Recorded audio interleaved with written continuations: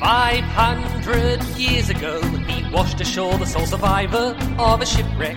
And upon the skull of the man who killed his dad, he said, I'm mad, I must eradicate piracy, injustice and cruelty, and all my sons will follow me, so evildoers will believe that this man cannot die. The Phantom, the ghost who walks. The Phantom, enemies beware, the Phantom's always there, but you won't find the Phantom. He finds you. G'day everybody, and for those who have come in late, you're listening to the Phantom Podcast X-Band. This is episode 96, and today we have for you an extraordinary interview edition where we get to talk to a very, very special guest. Not just a very special guest, but a very, very special guest. You probably already know who it is because you can see the title of the podcast, but this is an exciting opportunity for us, something we've been discussing, talking about for a little while. So let's get down to it. My name is Jermaine, and today I am joined by Dan. How are you, mate? Very good, Jermaine. Very good. Very excited to be here. Yeah, I'm looking forward to this one. And for those who are watching the vodcast or the video podcast, you probably see that they cannot see Stephen's face. So yes, you guessed it. Stephen again has missed it. But in all seriousness, he should be joining us a little bit later. He is probably just wrangling a few kids at the moment. And family duties always come first. So hopefully we will hear Steve a little bit soon. But, okay, so before we talk to Steve, before we talk to Tony, let us go through a few stats. So there's only been 4 daily newspaper strip riders, and these are confirmed non-ghost ones. That's another discussion. So Lee Falk has done 194.5. Elizabeth Falk has done 0.5. Because she helped him finish those last ones in the hospital. Yeah. Claes Remifi has done 3. And then from 1999, Tony DePaul has done a whopping 51. So that's for the dailies. For the Sundays, we've got Lee Falk, Elizabeth, Donny Evannuel, who I believe did one of the stories that was published in Egmont, and then they copied it for the newspaper. Then you've got Claes Remifi, Graham Nolan, and then from 2003, which is interesting, Tony DePaul. That will have to be a question we asked you why there was a 4-year gap.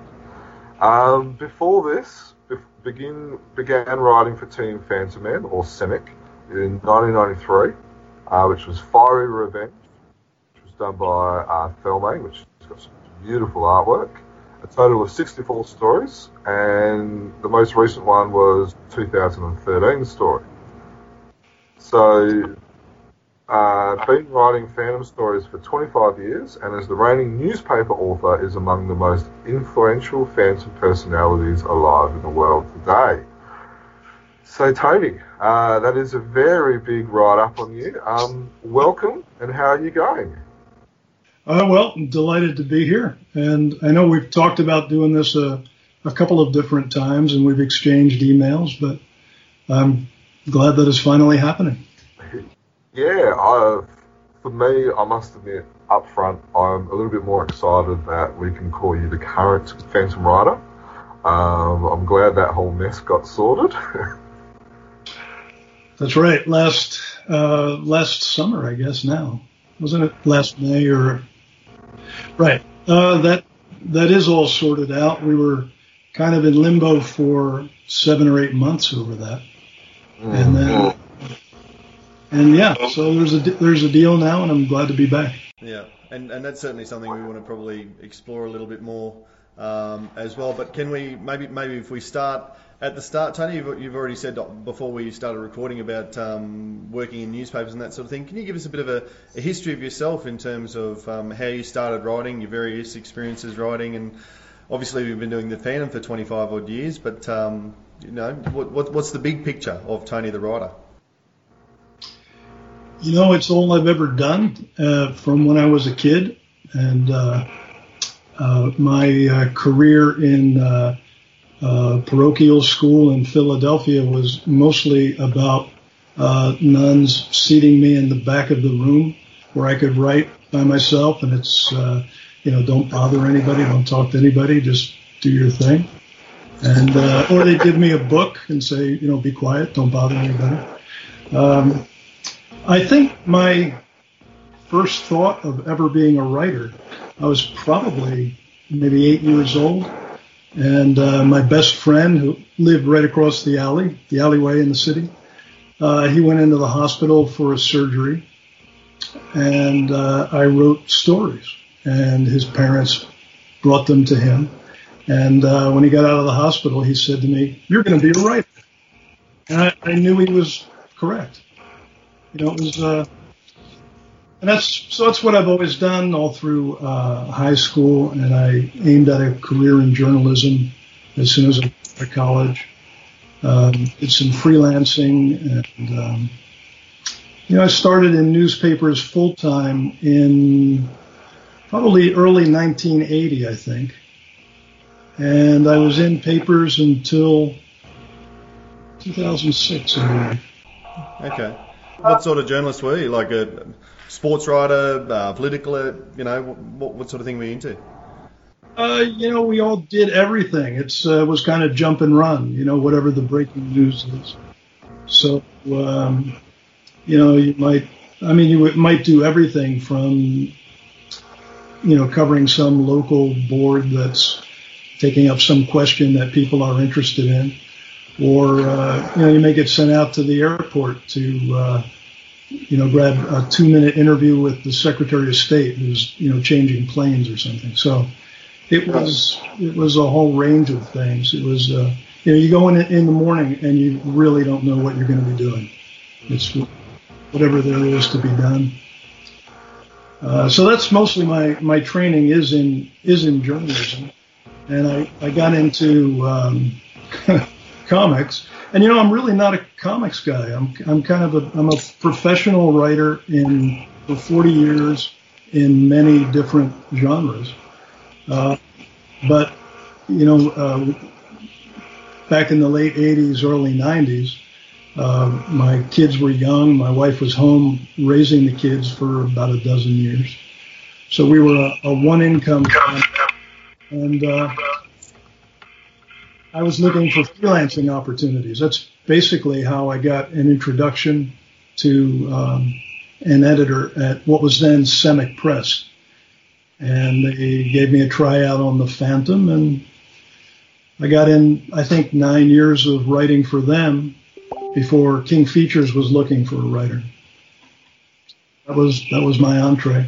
And, I've done a dozen screenplays. Only one was part of an ongoing production, and a lot of my script ended up getting chopped by a director who wanted to write his own.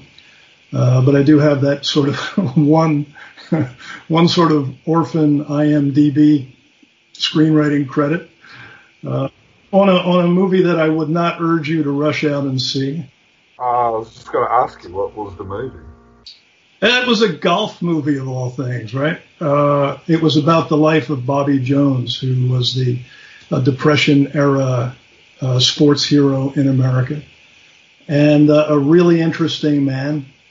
I was hired to write an original script back in, I want to say it was 1993 or so.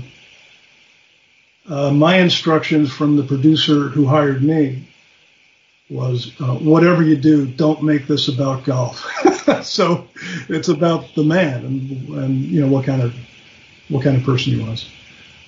He gave up a really lucrative career in professional sports and commercial endorsements to just kind of live a quiet life as I guess he was a contract lawyer, and to raise his family. And so he rejected that whole leap from amateur sportsman to professional in the 30s, early 30s.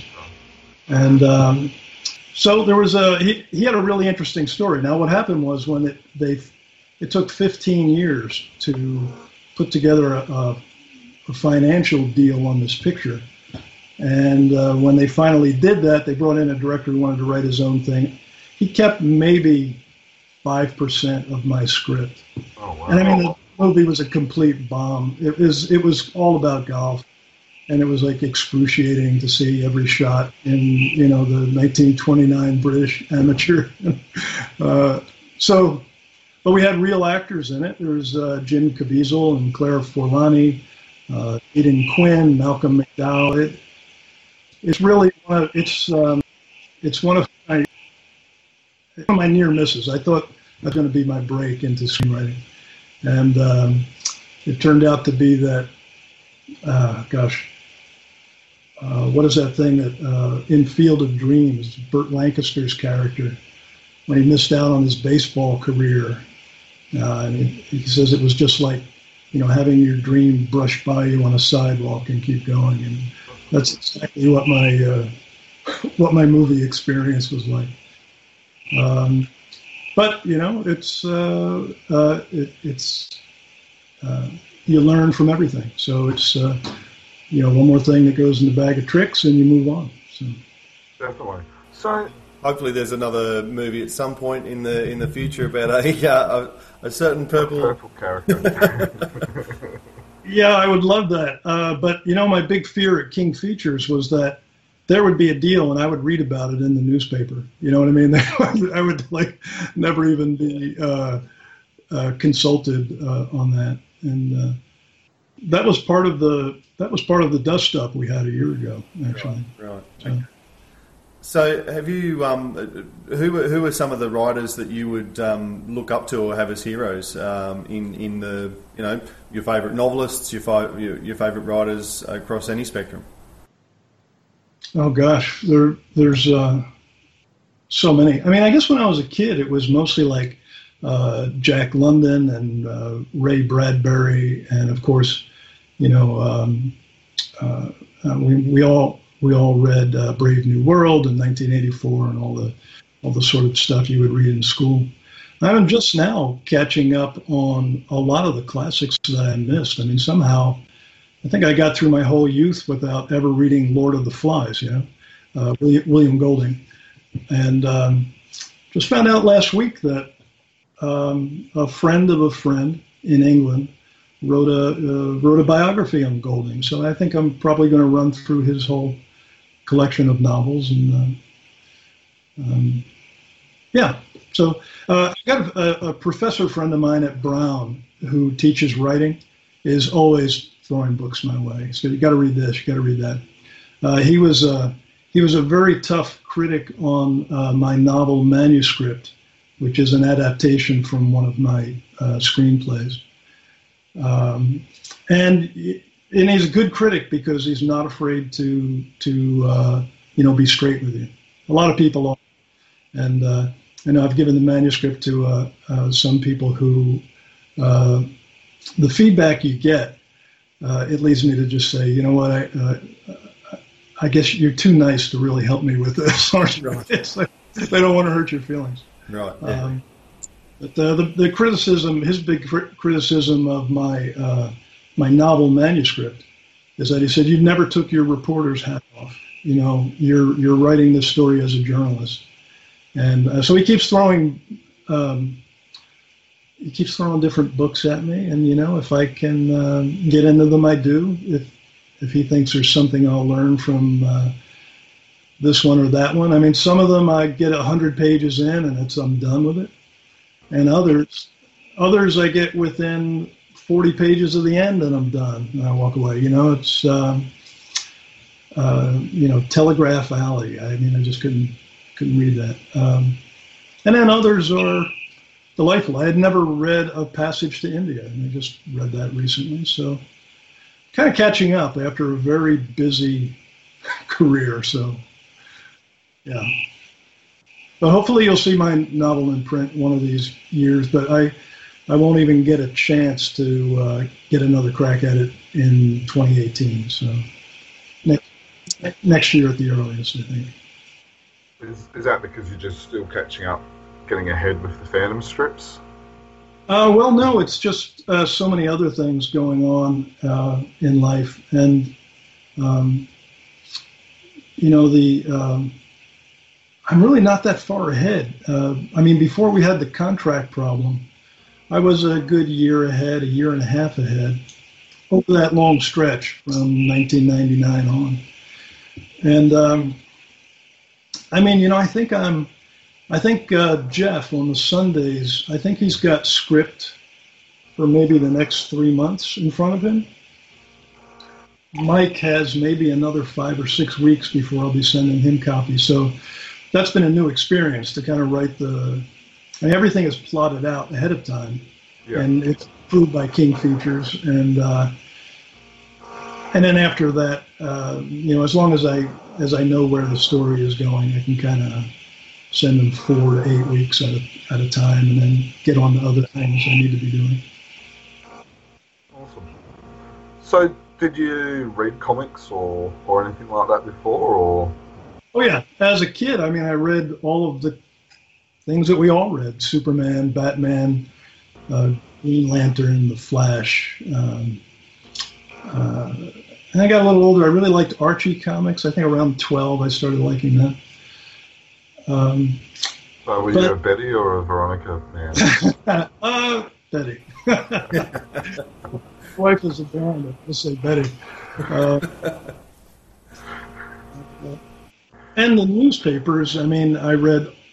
It was probably the only thing I read in the newspapers initially. The Phantom, most of all. That's one of my earliest memories. Is before I could read, picking up the newspaper off the step every afternoon and spreading it out on the living room floor. You flop on the floor on your elbows and read the comics. The Phantom was one that immediately got my attention. And so it's just so strange that 40 years later, I would be asked to write it. It's just so improbable. So obviously Lee Falk would have been the newspaper writer then. Do you recall who the artist was that you sort of fell in love with to begin with? Yeah. Well, I caught just the tail end of Wilson McCoy's run because I would have been looking at the Phantom in 1959. Yeah. And then, but of course, the one I most associate with him is Cy Barry. Those were when I was really reading things. It was Cy who was at the drawing board. Awesome. So that you've got a lifetime of being a fan there. We can see the Phantom statue in the background there. Did you collect comics and did you collect Phantom paraphernalia and that sort of thing as a kid, as a young person today? Yeah, no, there really wasn't anything. There wasn't anything in those days that I was ever aware of, and I'm really not much of a collector for a few reasons. That I'm rough on stuff. I lose things. I destroy things. And I can barely find the stuff I need to use every day. So, and I kind of am hard on stuff. I've totaled 2 cars and 1 motorcycle, and I lose stuff all the time. So no, I would be a terrible collector. But I really appreciate the collections. Paul Ryan was so proud of all of the stuff that he had. And I remember the first time we met, he just took me on a tour of his studio and showed me every little bit of Phantom gear that he had accumulated. And of course now, Pete Klaus, Pete is the expert.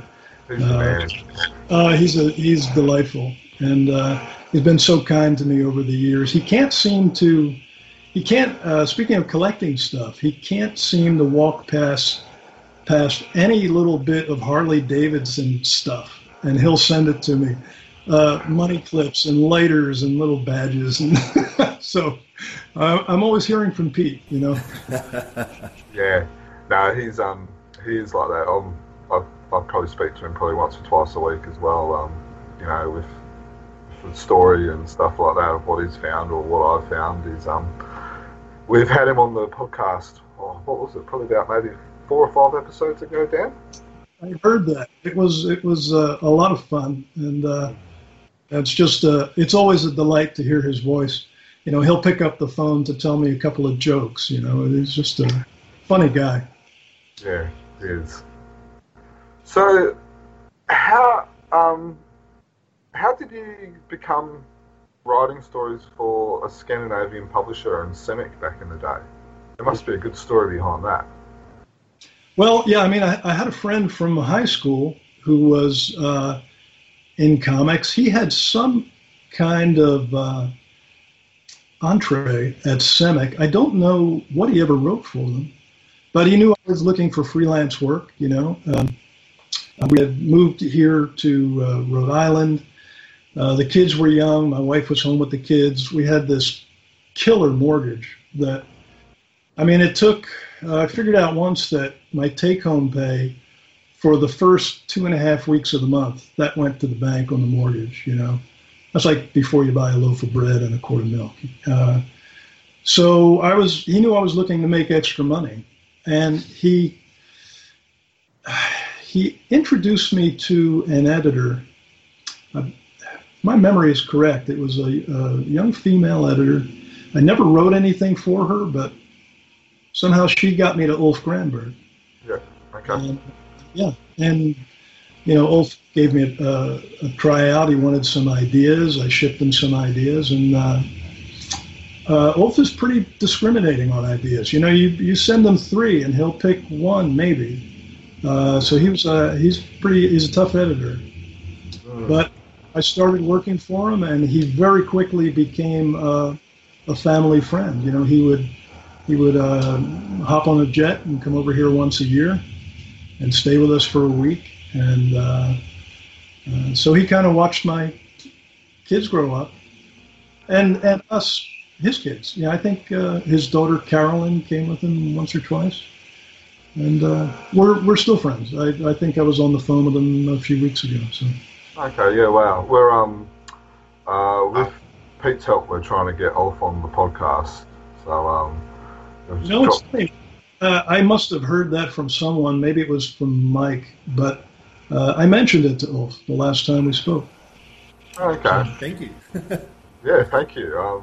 Hopefully we can get him on. I think he'll be a fascinating person. Because he's been involved with fandom for so long, especially in the heyday in the 80s and early 90s, and you know, in Norway and Sweden and stuff like that. I'm sure he would be a fascinating person to talk to. He absolutely would be, and you know, he's one of the go-to sources when there's some gap in my knowledge of Phantom lore. And you know, I think the last time I spoke to him,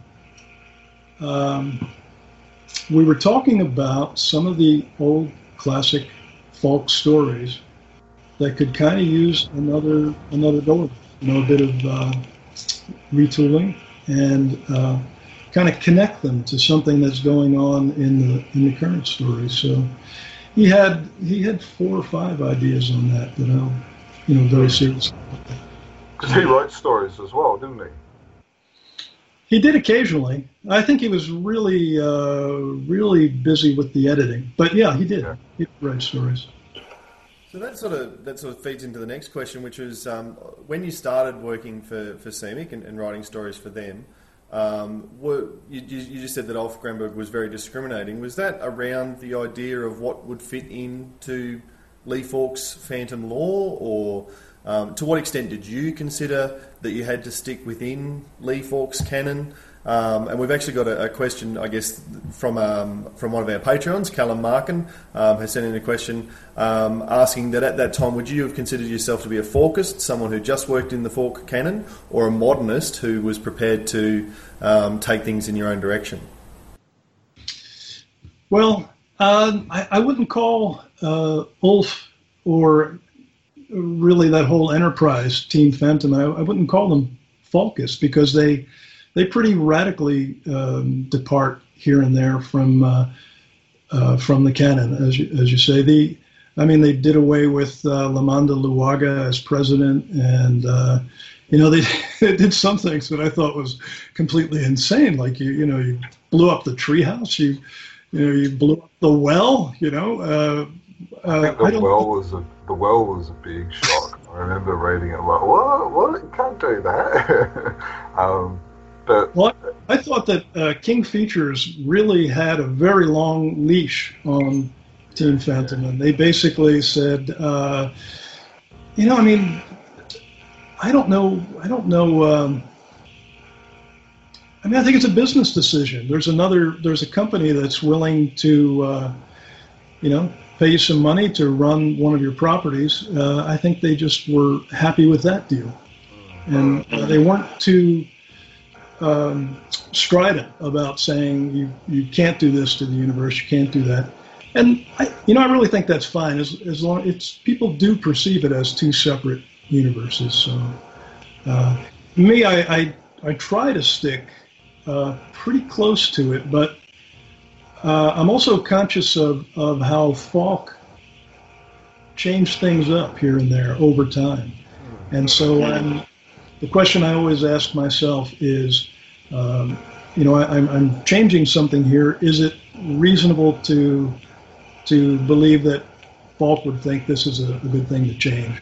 Or is it something that he would consider really sacrosanct and you don't go near it? So it's always it's almost a little bit of, forensic psychology or something like that. Did you ever meet Lee Falk? That's one of my big regrets is I never did. And I guess it's because in that interim, in the 90s when I was writing for the overseas books, it never dawned on me that I'd be writing for the newspapers. Yeah.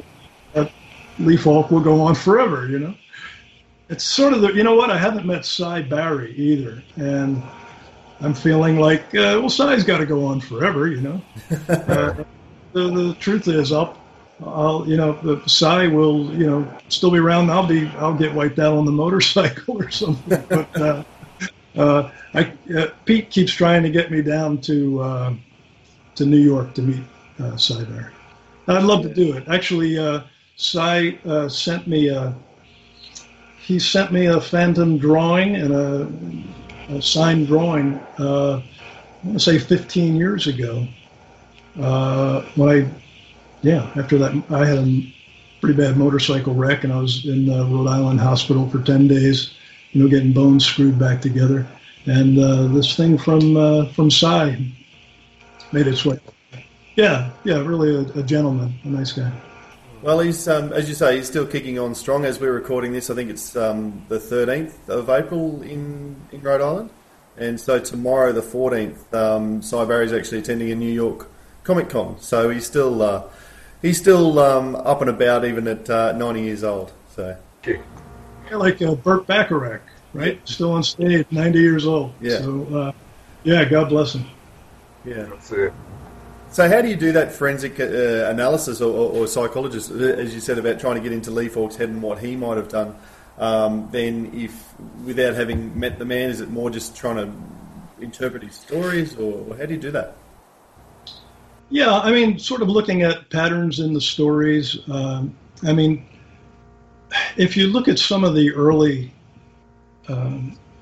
work, 30s and 40s, for example, the art was pretty, what's the word for the way Africans were depicted in the art? It was fairly grotesque, Yes. Yeah. And,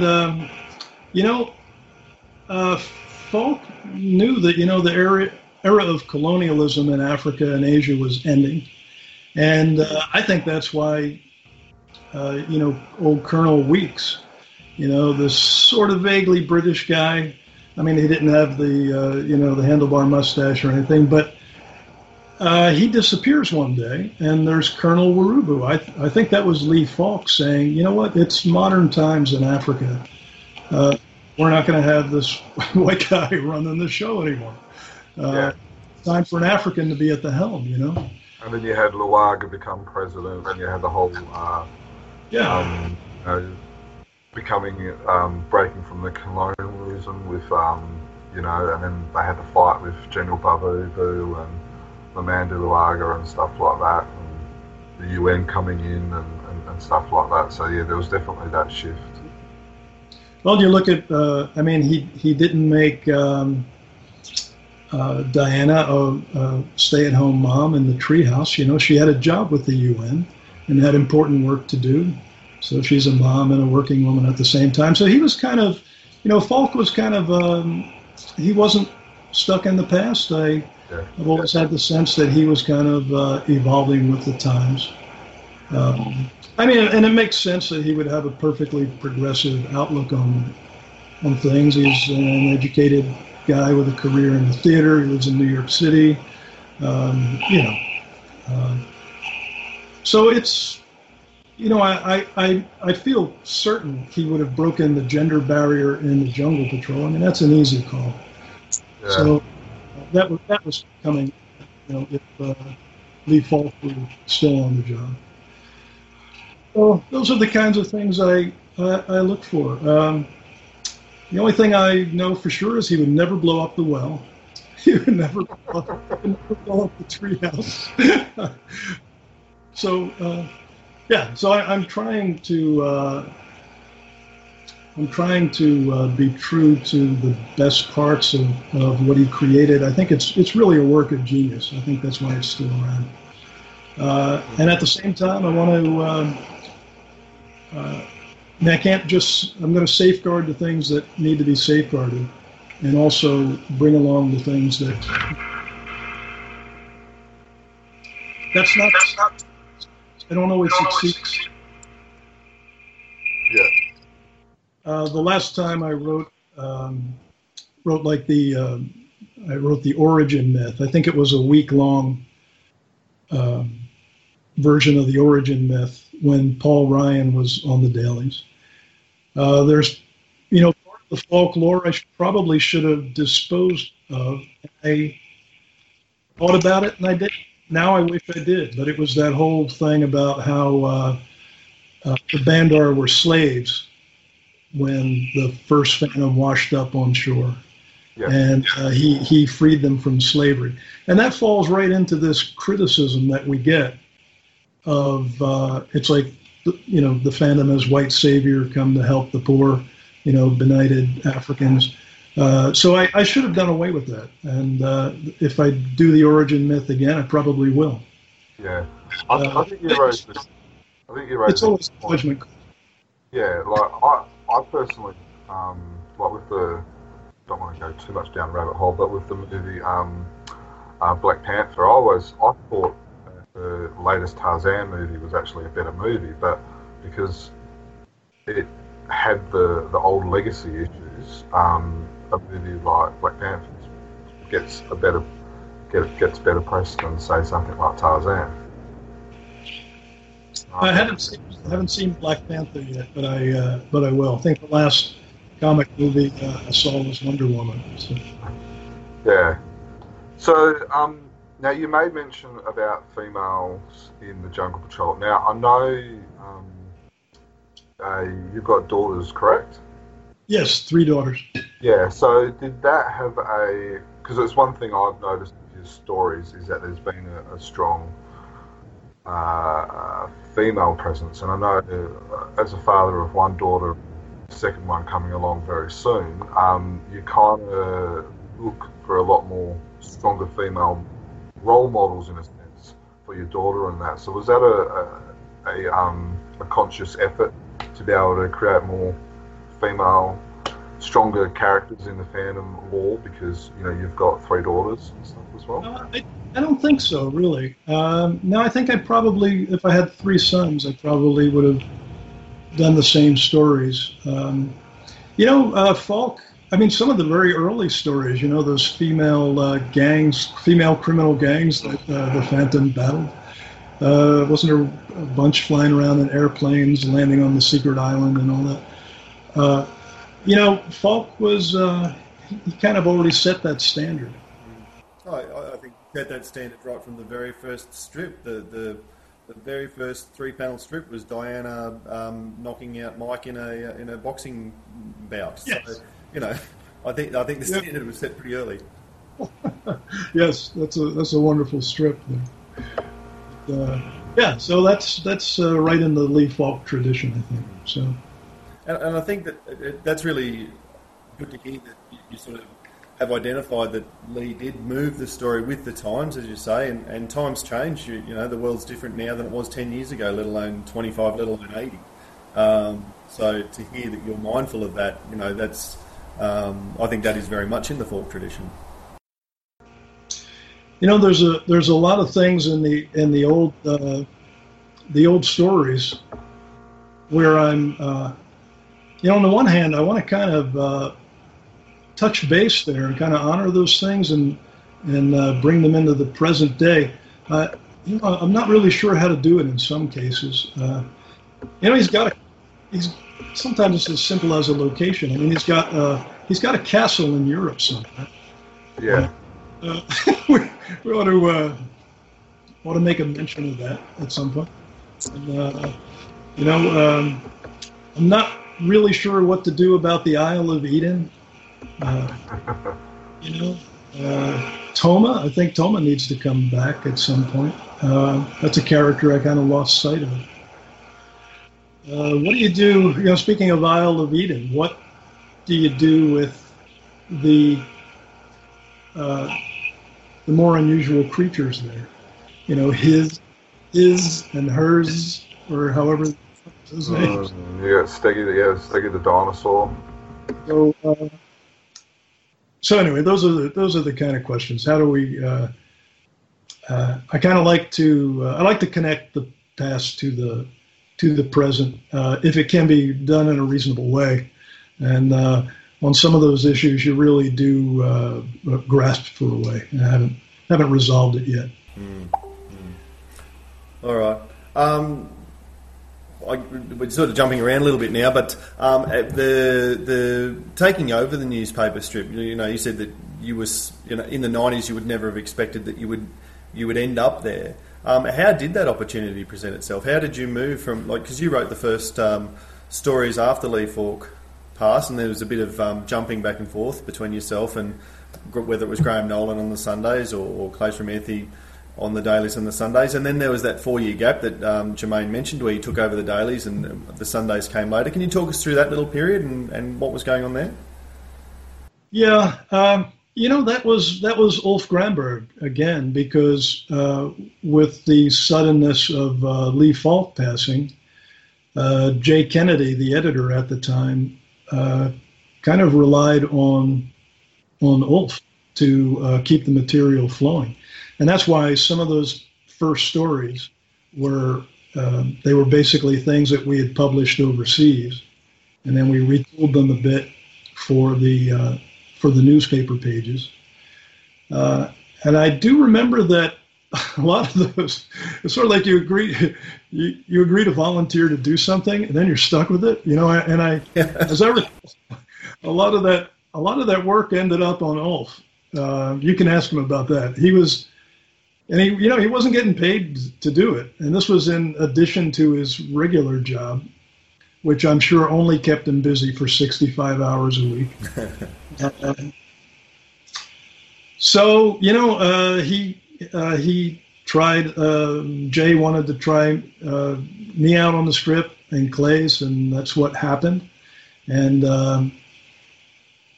we traded back and forth for a while. I think. I did a daily and then took one off, and then did another one and took one off, and it was eventually the way it panned out. It was mine. So, but Ulf, I'm sure that Jay. I do remember this. I mean, Jay Kennedy didn't know who I was when Lee Falk died. So he got to me through Ulf, basically. Right. That's really interesting. And was the differential between the Sundays and the dailies, that was just part of the sifting through process after Lee Falk's death? I do think so. I don't recall that it was, you said 4 years. That seems like an awfully long time, but maybe that's correct. I'm going off Phantom Wiki, and it hasn't let me down before. So my understanding is that the first daily was about halfway through 99, and your first Sunday, so that was the Ghost Wall, about halfway through 99, and the first Sunday that's listed here is Terra Moetan in April of 03. Right. Yeah, Claes has, 6 Sunday stories here. Yeah. Between January 2000 and March of 2003. So, yeah. Well, I think that's exactly right. It was, things were getting sorted out, and Ulf was kind of getting out of the business of being a free editor for King Features. So, yeah, so that's the way it happened. And look, there's probably you've already said that at times you're months or even a year ahead of the strip, so perhaps you were writing it well before 03, and obviously that's when it just was published. That may be, but yeah, my instructions from Jay Kennedy, my first editor, were I want to get 2 years of script in the bank, and I don't know why. I mean, that's an awful lot, and no one at King Features, I mean, they're lucky if they're 3 weeks. They got 3 weeks, but he said, get 2 years ahead. And I never really succeeded at that. I think I got, at the most, I was maybe 20 months. So I got close to it.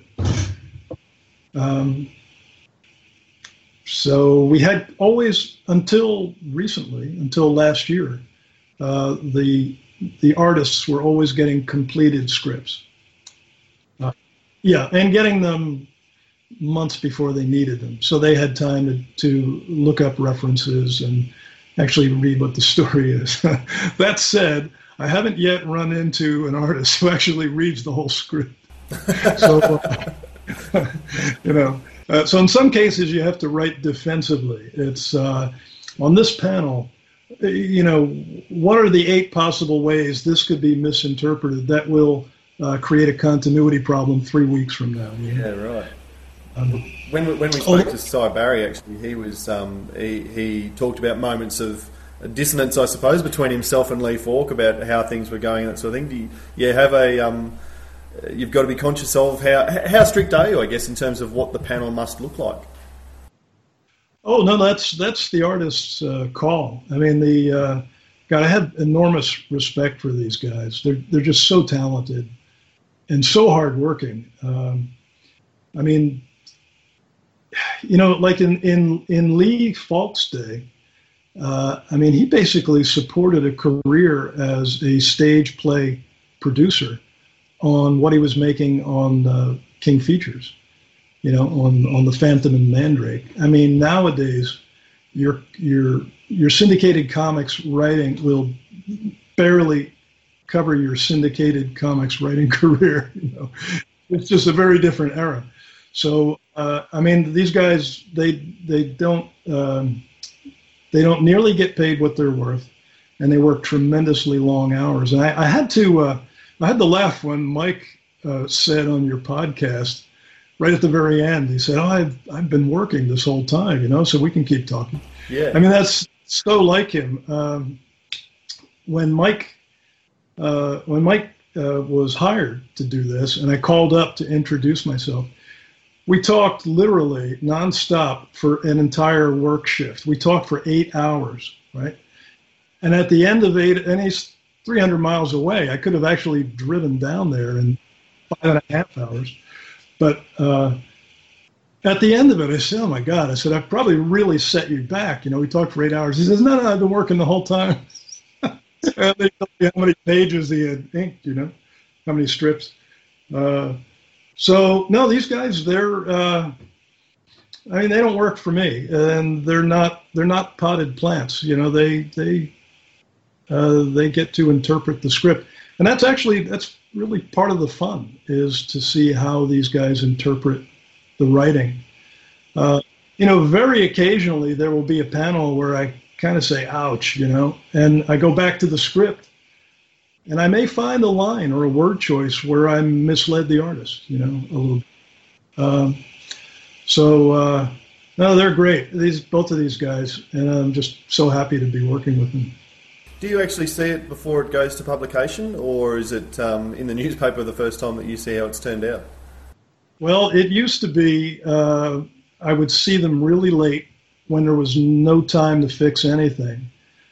And we had kind of a real problem on a couple of Paul's scripts on that. And so now I do see them. And I did for maybe the last 2 years of Paul's run. So I do see them when there's time to fix errors. But, that doesn't happen very often. It happened very recently with the strip of Mike's.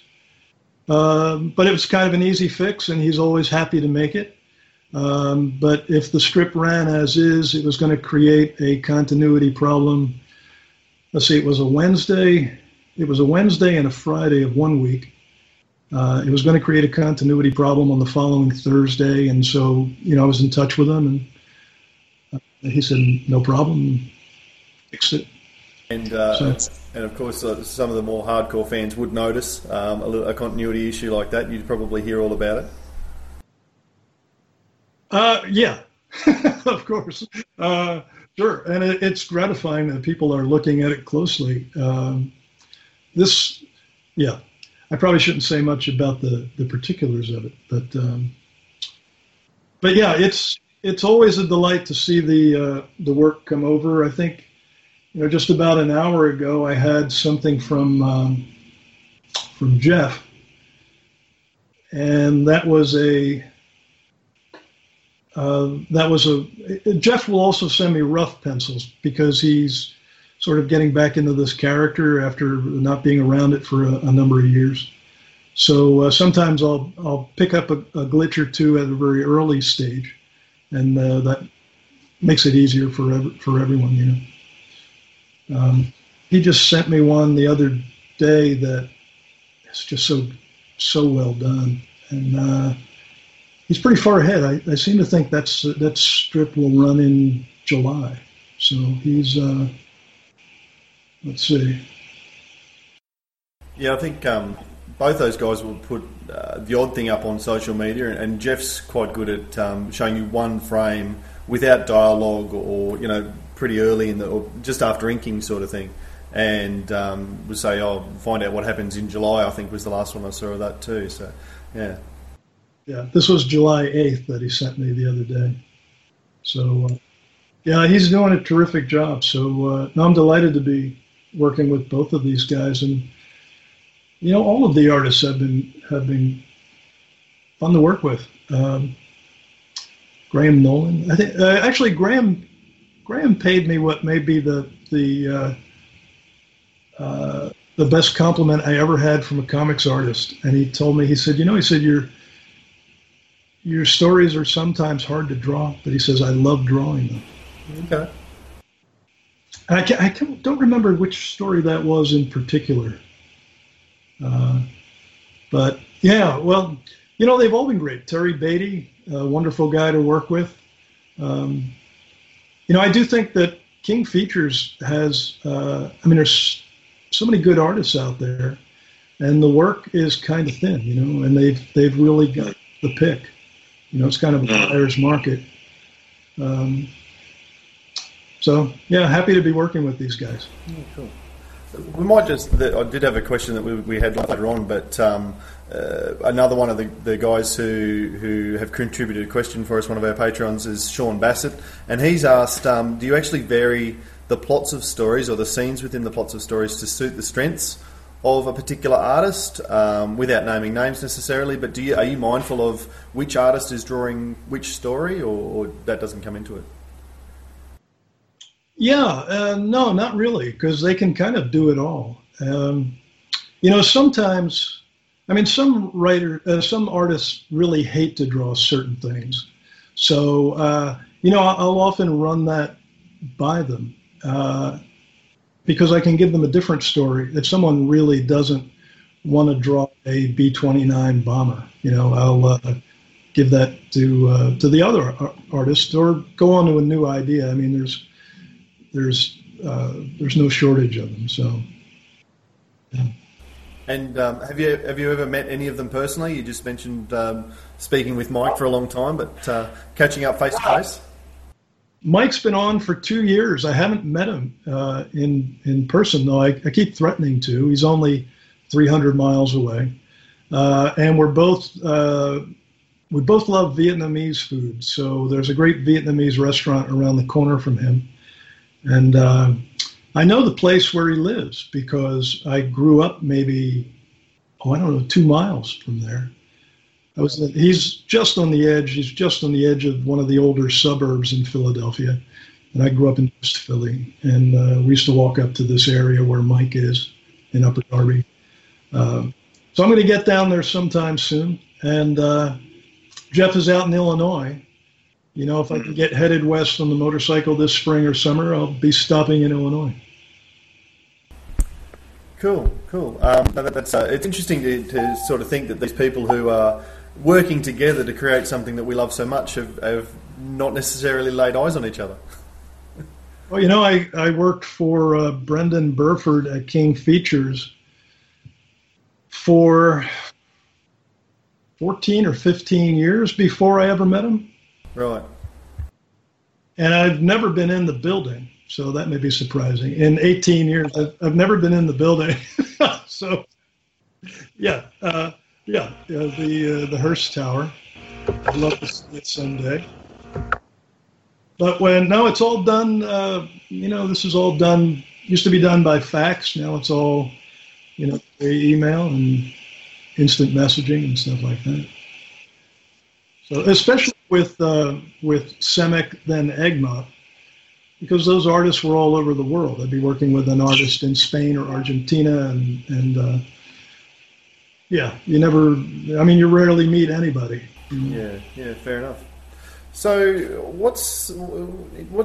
we ask this of the artists all the time about their actual creative process, and it's interesting to speak to a writer. I guess famously, in the technology at the time, Lee Falk used a typewriter and almost all the way to the end, and then would annotate by hand. And something that's very popular with collectors is getting a hold of those actual scripts with the hand annotations and perhaps a little sketch from the artist as a thumbnail sketch or whatever that panel might look like. I assume that you're all word processor these days, and I guess what's your process from conceiving an idea?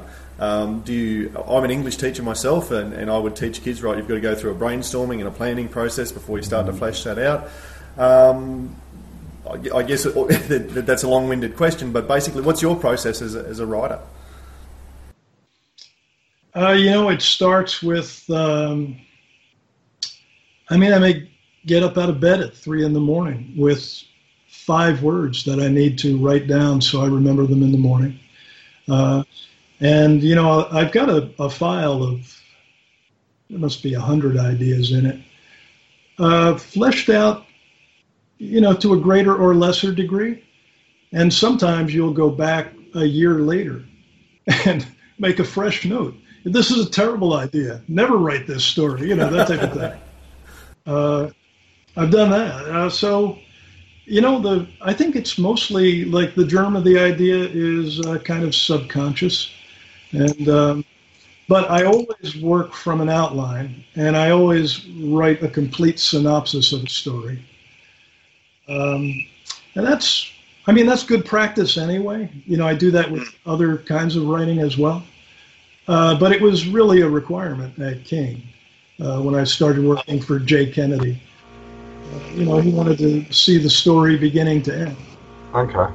And, so to make sure there's nothing out of character where the Phantom beats 3 guys to death with a baseball bat, that type of thing. Yeah. So, in all these years, I've never had a story rejected from King because, I know the character, and it's not like I would suggest something that's like grossly out of character for him. Yeah. Do they make many changes to the actual script, or have they ever? No, they run as I write them. Yeah. And it's the artist's interpret them. Okay. Well, so again, that was a question we had lined up for later, but about the editorial control, how much oversight they have. So basically, it's, I mean, your experience anyway, whether they've liked your stories, is that they are looking at your overviews and then almost rubber stamping it, sort of thing. Yeah, they like the ideas. I remember Brendan saying, the stories are great. Keep doing what you're doing. Keep coming, and you're making my job easy. Just keep doing it. So yeah, it kind of it runs with no interference, really. But I feel confident if I do come up with something that shouldn't run. I think Evelyn's going to catch that. Right. Yeah, I mean, she's watching. So Evelyn's your most recent editor there at KFS. So was it Jay, Brendan, Evelyn? That's just been those three. Correct. And King Features ended up buying Reed Brennan Media in Florida, and Evelyn was with Reed Brennan, I believe. So instead of she used to work for King as a contractor through Reed Brennan. Now she's a Features employee after the 70s. Okay. And I think it might have been something you said just before we started recording. She's the first Phantom fan editor that you feel like you've worked with. Yeah, I mean, the first that really, not that Jay or Brendan were uninterested in the Phantom. I don't mean to say that, but I do think that Evelyn is a fan. I definitely get that vibe from her. So, do you think that makes your job easier or harder, or do you think it brings a better product? Well, I want her to be happy with what I'm doing. Probably, I'm a little more conscious of it. Yeah. So, yeah, I think she's happy with everything, and I hope she continues to be. Yeah.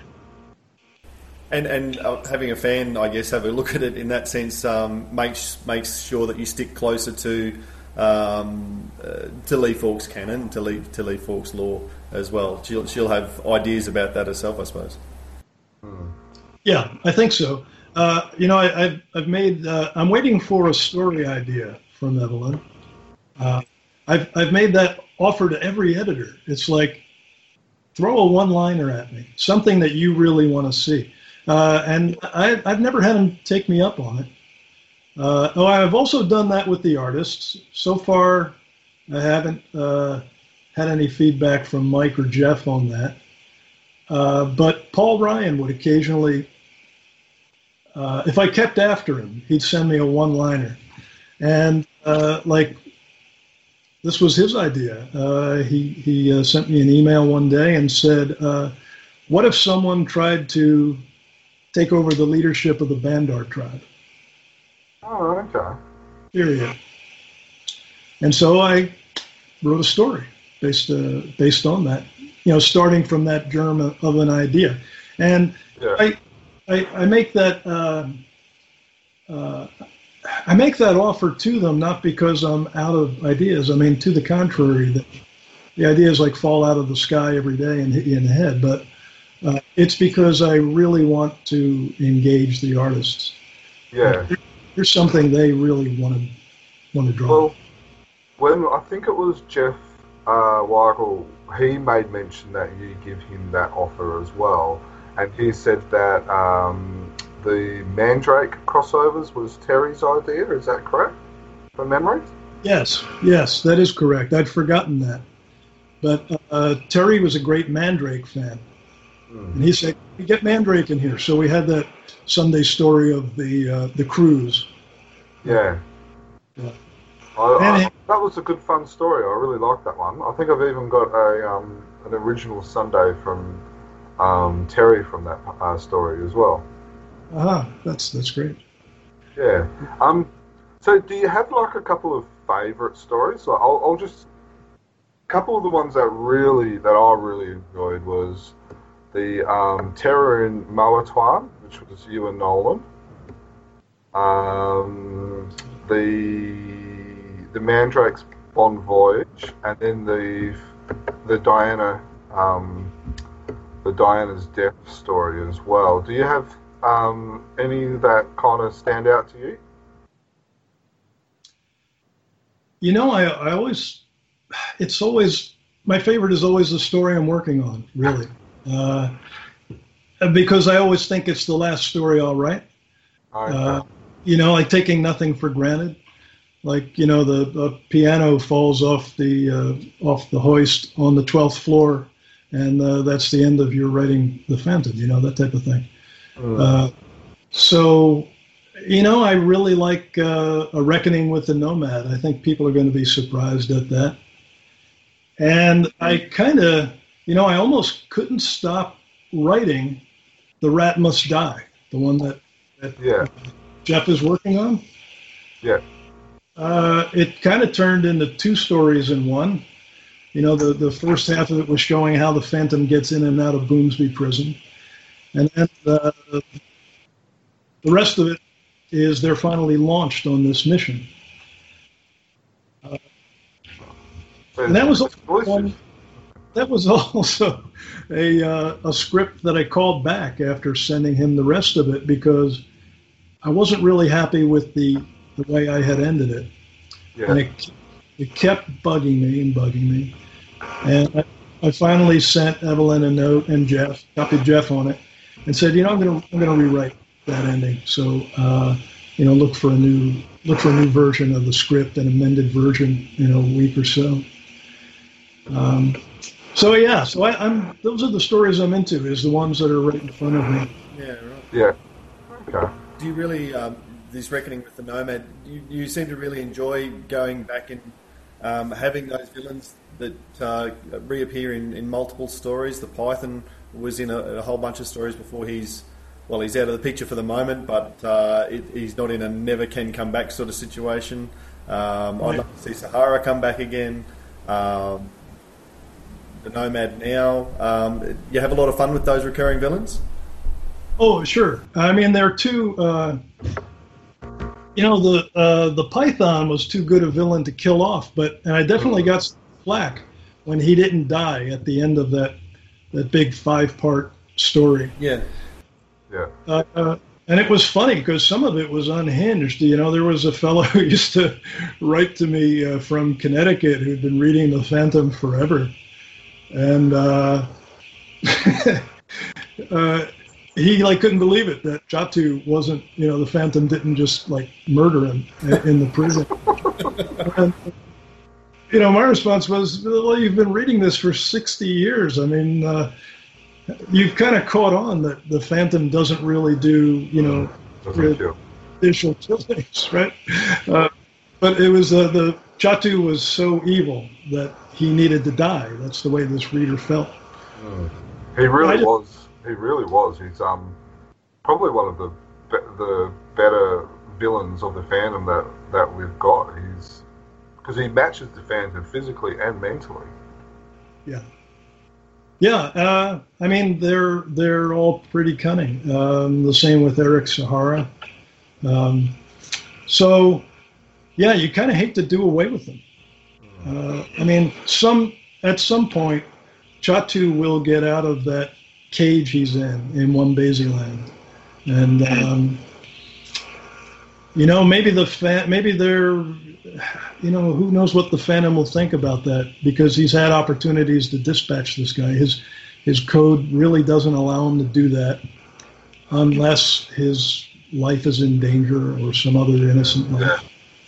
I mean, the Phantom saved Chatu from dying of Ebola in the jungle. He's trying to weaponize Ebola that he was extracting from some bats. You remember that story? Yep. And you know, the Phantom goes to extraordinary lengths to save Chatu's life. And Chatu goes on to blow up the UN building in Mawatan and disappear Diana into Graveline's prison in Rhodia. So it's sort of like no good deed goes unpunished, you know. So I don't know what's next. Well, I do know what's next for, you know. I don't know what's next for Chatu yet. Fair enough. What about bringing back some of? You already mentioned a conversation with Ulf Granberg about revisiting some old stories. What about bringing back some of the classic Phantom villains? I mean, I think Singh Brotherhood's only been in 2 or 3 stories, for instance. Is there any thoughts of bringing them into the modern stories? Yeah, well, and Hydra, right? Hydra was another one. Yeah, Hydra was a good one. Yeah, I mean, I think that's all fair game. I don't think those were any of the ones that Wolf suggested. What was the... Jim Shepard once said, you should bring back Mr. Hogg. Yeah. And Mr. Hogg, I never got Mr. Hogg. I kind of thought, well, depending on your point of view, he was either a tribute to or a ripoff of a Dick Tracy type villain, you know? Yeah, yeah. But was Mr. Hogg big in Australia? Was he like a favorite villain or something? Yeah, yeah. I think he was in the 2nd or 3rd ever Frew comic, back in the 30s, and there's a really classic cover from that early comic, and I think that really solidified him in the Australian mindset. It would be difficult, I think, to bring him back for a sequel, maybe a prequel. I don't know, but that's a gangster era type character, and bringing him into 2020 or thereabouts would be a tough call, I think. He just kind of. I have to go back and read some of those stories, but he just kind of would like emit unpleasant noises and things like that. He was yeah. Messy Yeah, he was definitely a gangster type of villain. Yeah. So, look, whether it Vultures, Hydra, the Singh Pirates, I think we'd love to see. And I think that makes a bit of a connection too and brings the whole 80-year history of the Phantom together, which I think fans really like to see. But there's a lot of pride in the fact that it's such an old character and an old strip. I think tying those sorts of things together are what a lot of readers enjoy seeing. Right. Yeah. Right. Yeah, and one of the things that you talked about with Mike, the 82-year continuity and all, and how realistic is that to, for this Phantom to have been around that long? I really, it really doesn't bother me very much. It's a little tricky on some stories, like the Aeronaut. I don't know if you remember that one. Yeah. That's where the Phantom is. He's kind of representing himself as his father and his grandfather. Now you can't really use those terms because we're talking about things that happened in World War I, and here he is. It's an entirely new century. So I kind of wrote around that problem simply by referring to those previous Phantoms as the 19th Phantom, the 20th Phantom. You can kind of skirt around that. But, the continuity, I think, when I go back and look at the old, Moore or McCoy stories, it's sort of like that's an artifact of our Phantom set in that particular time. I'm not really bothered by that. So that's a long way of saying that it makes eminently good sense to bring those old elements of the Falk universe forward, because it's all of a piece. Mm. So would I be fair in saying, and this is a question that a couple of the people have all asked, that we will not see the 22nd Phantom, that it will stay the 21st? Well, you did tease us with this in Curse. Yeah, Curse of Old Man Moz. A lot of fans. We even did a whole podcast on the first couple of stories of it, first couple of panels of the story, and then a lot of people started picking up reading the comic every day because they wanted to be there when the 21st Phantom died, and it was being passed over the 22nd. So, but from what you were saying, it kind of sounds like that the 21st Phantom was here to live for as long as you're around. Well, I'll say this. I know how he dies, right? Because when you live with these characters for, and not just the Phantom character, I mean, even on screenplays that I've been writing on for 20 or 30 years, and revising. And these characters really do speak to you, and it's kind of difficult to explain. I mean, another writer would instantly know what I mean. You'll work on a character for years and years, and you find yourself thinking, I wish this guy didn't think that way. I wish this guy didn't say that. I wish he were a little wiser, a little smarter.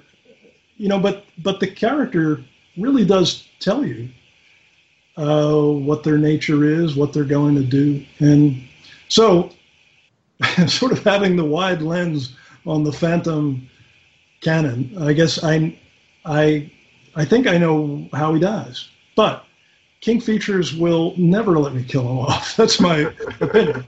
Yeah, I mean, I've never discussed that with Evelyn. I mean, she might surprise me completely. But my guess is that it would be a bold move. The media business is so rocky and so uncertain. They're going to want to keep with what works. I could case that it's time to kill them off, but I think it would be a really hard sell. I don't mind making that case and seeing what they say. But I mean, in my own mind, I know where he dies, how he dies, why he dies. And, I think this will just sound strange to you, but he doesn't come home to the Skull Cave. His body is the first to not be in the crypt. And maybe he's buried under another name. But it's something that I'm always thinking of. And you know what? Now that we're talking about it now, I will wake up at 3 a.m. and get up and write some notes on it, I'm sure.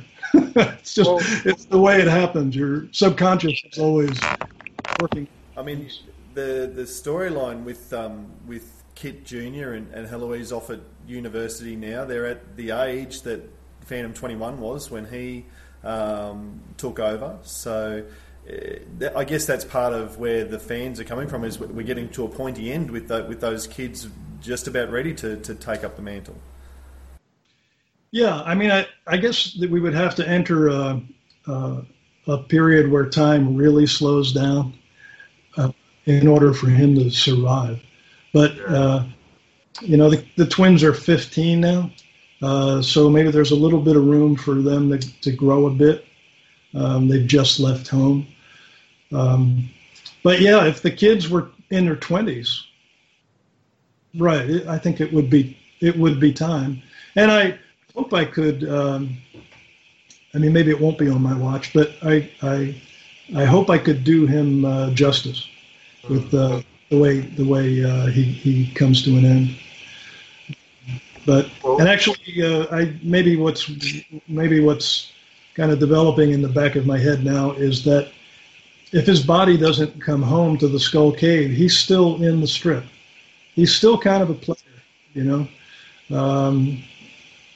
So is that if this, because the Egmont famously did the 22nd Phantom story last year, which is, you would have read that, I'm sure, with the Phantom has just not come home.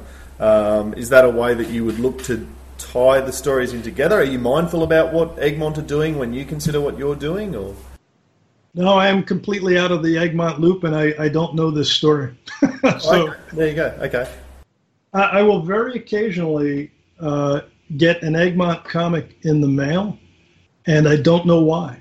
I'm clearly not on their mailing list anymore, and haven't been for many years.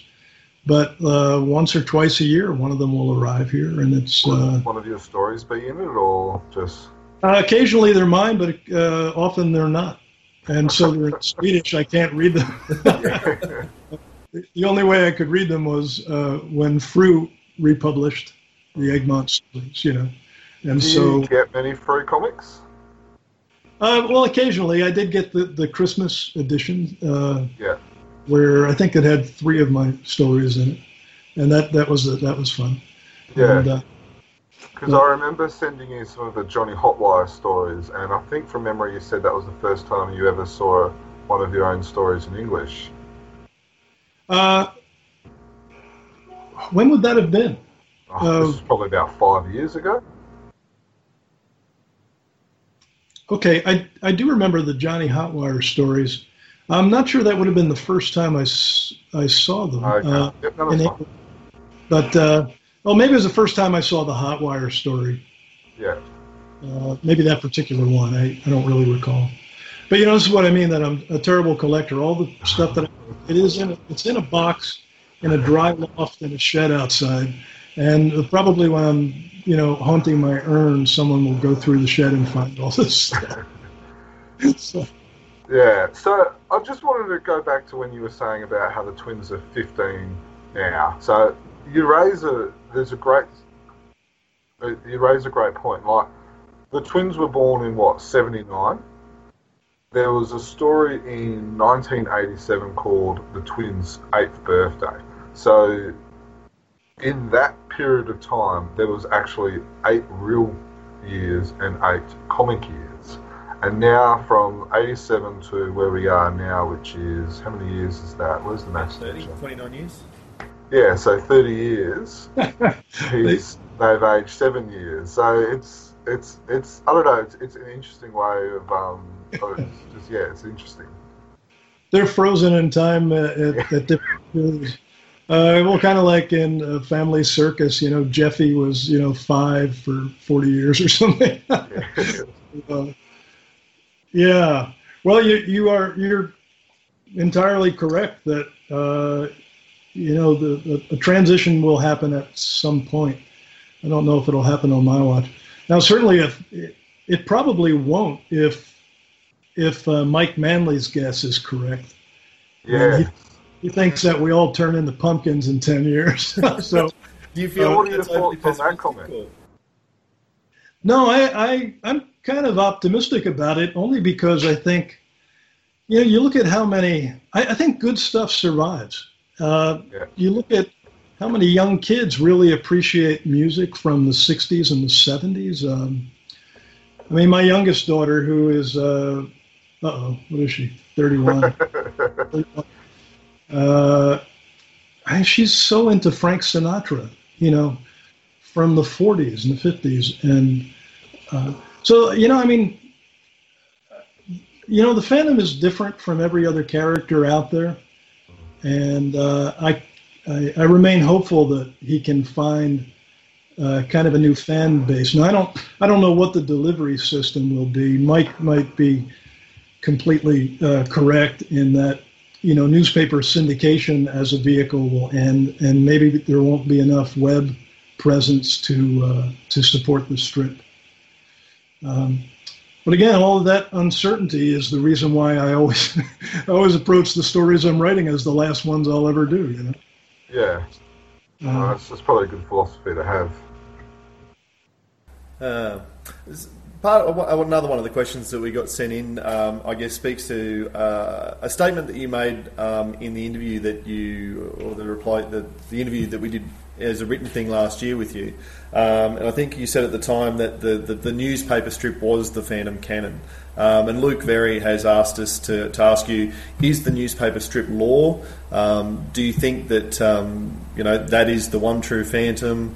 If the 21st Phantom was to die in the newspaper strip, would that mean that that's what has happened now and needs to follow on in other versions? Where do you stand on that sort of question?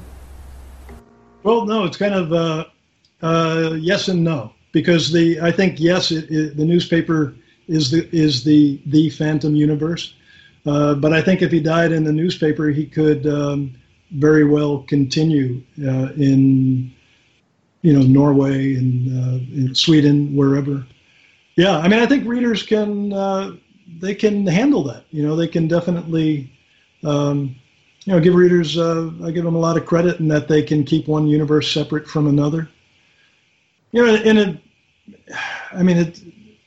it be interesting if they liked both universes and bought both stories, and so supported the work that way? Yeah, I don't know. I do think that, a lot of, and this is obvious, I guess, but for a lot of people that have, are my age or older, yeah, I think they're done with the strip as soon as the 21st Phantom dies. Yeah, I think you're right. Yeah, and that would make King Features really nervous. Because the only thing that really kind of saves us now is when they try to cancel the strip, the newspaper editors are bombarded by, readers saying, don't do this. Now, if we kill the Phantom and the same readers start saying, yes, please cancel the Phantom strip, we're out of business. Yeah. Yeah, exactly. So, keeping track of the 82 and a bit years of Phantom stories must be a tricky business. We talked to artists about references that they've got. So Barry told us about filing cabinets of pictures that he used, and Jeff and Mike have said that Google Images is their best friend and that sort of thing. What sort of reference list or character list, Old Jungle saying list, do you have so that you know that what you're doing sort of dovetails into what's been done before? Yeah, well, a lot of that research was done by Ulf, and so the Old Jungle sayings and the birth and death dates of the various Phantoms. That's all consistent across both universes. As far as the old strips themselves, it's funny you mentioned that, because I just noticed maybe a few weeks ago that there's a site that I'm unfamiliar with where they're saying you can download all of the originals in digital form. I've got them on CD, and they're really clunky to try to navigate. I really haven't found a good program that enables me to read those easily. So I've got to look into this other place. I'm a little reluctant to just start downloading zip files from a site that I don't know. But I would definitely like to have everything from day one in digital form. The only reason I had the CDs, that was because of the late Ed Rhodes, who was a great friend of Pete Klaus. And I got familiar with both of those guys at the very same time. Yeah. Through Ulf, if I remember correctly. And it was actually Ed Rhodes who sent me all these CDs. I mean, there wasn't any support from King Features on this. So, yeah. So it enabled me to refresh my childhood memories of the strips I had read or something. Well, I've got copies of probably about 80% of the dailies and I think all of the Sundays. So after the podcast or something like that, I can probably help sending them through or something like that if needed. That would be wonderful. Yeah, I'd appreciate that. Yeah, references are tough to come by, and of course they're not cataloged, so it's hit or miss. Like you may be looking at an old story and say, here's an early reference to Boomsby Prison. This is what the architecture looks like, and those things are invaluable. I kind of catalog them as I find them. So, yeah, by all means. Yeah, that was something I thought. You might know Hermes Press are currently reproducing the Avon novels from the 70s, and I just recently read the second one, which was The Slave Market of Makar. Right. That the characters escape the prison, but they take a different path to what the Rat has taken just recently.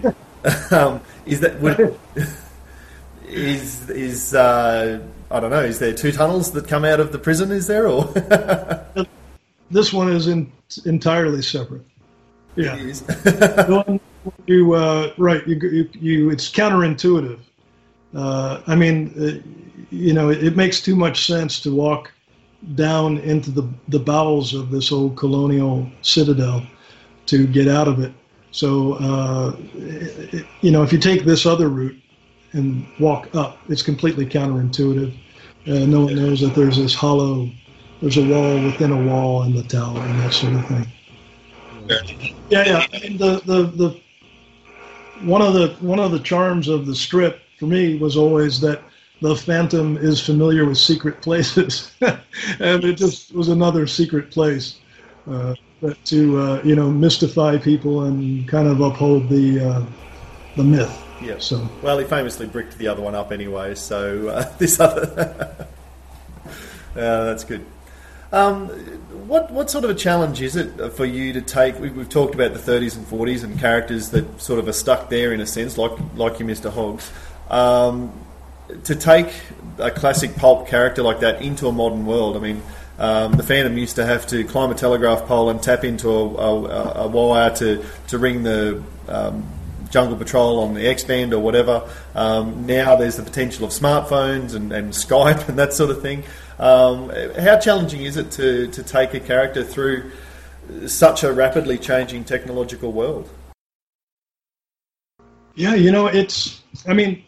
kids nowadays, if there's 5 years in age between kids, they don't even know each other's devices or apps. So it's changing so quickly.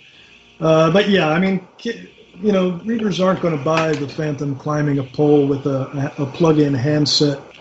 And I love those old images, because I grew up with them. So I haven't figured out whether he carries a phone or he kind of takes advantage. Like if he, knocks somebody out, he uses their phone to call the Jungle Patrol. But yeah, we've shown him using them. And it's kind of I think it was in one of the Python stories that Paul drew. We kind of did a kind of a wink at that where the Phantom was calling someone on a satellite phone. And in the last panel, he kind of, when the call is concluded, he takes the phone down and he looks at it and he says, "I've got to get one of these." These things are handy. Yeah. But at the time, he doesn't have a utility belt to put it in, or was he going to tuck it into his boot? Or that's a problem. Yeah, I don't know what to do about that. But we've kind of been slowly showing him using newer technologies, and I think in a couple, he even had Skype. He does some video chats and stuff like that, so he's probably got Skype. Right. I didn't have that until yesterday. So You're catching up to the Phantom now. Yeah, so he's, up on Walker's table. He's got a satellite receiver, and he's apparently got a generator up there, and so he can stay in touch. So yeah, we're going to try to modernize him and not lose, any of the sort of happy, gauzy edges around the universe too. Yeah. Well, we still want to see jungle drums as the main form of communication between tribes and that sort of thing. The monkey mail. I don't know what to do with the monkey mail, but I always loved that. Yep. But plausible for, what was it, Chi-Chi, the monkey, to be carrying out right a note through the jungle. But they could have, you could have a Russian cyber attack on the net in Bengala, and maybe that we go back to the monkey mail. I don't know. Yep. It's an interesting challenge that, like you say, is completely different 5 years from now again, and 10 years from now, depending on what's available. Yeah. So we briefly talked about it at the beginning. Could we go into some discussions regarding the the sensational resignation letter that we saw from you in 2017, and how after a break of a couple of months you came back on board with the contract and that? Could we touch upon that? Sure. I think it took everyone for a shock when that happened, and a lot of people were saying, well, that's it, that's the Phantom, all done and dusted, we're never going to see him again in the newspaper. We had people starting wearing black clothing and burning the candles and going to church for the first time in a while, and you really rocked a lot of people's world with that article.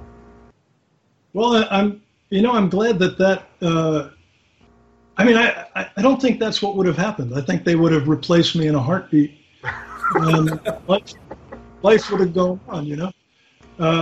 But I think it was the problem for them was I walked away with the copyrights to everything I'd written, you know, and that was a serious problem. I mean, that was a gap in the chain of title to the Phantom character. I mean, that's and I didn't want to do that, you know. I mean, basically, I had worked for 17 years without a written agreement,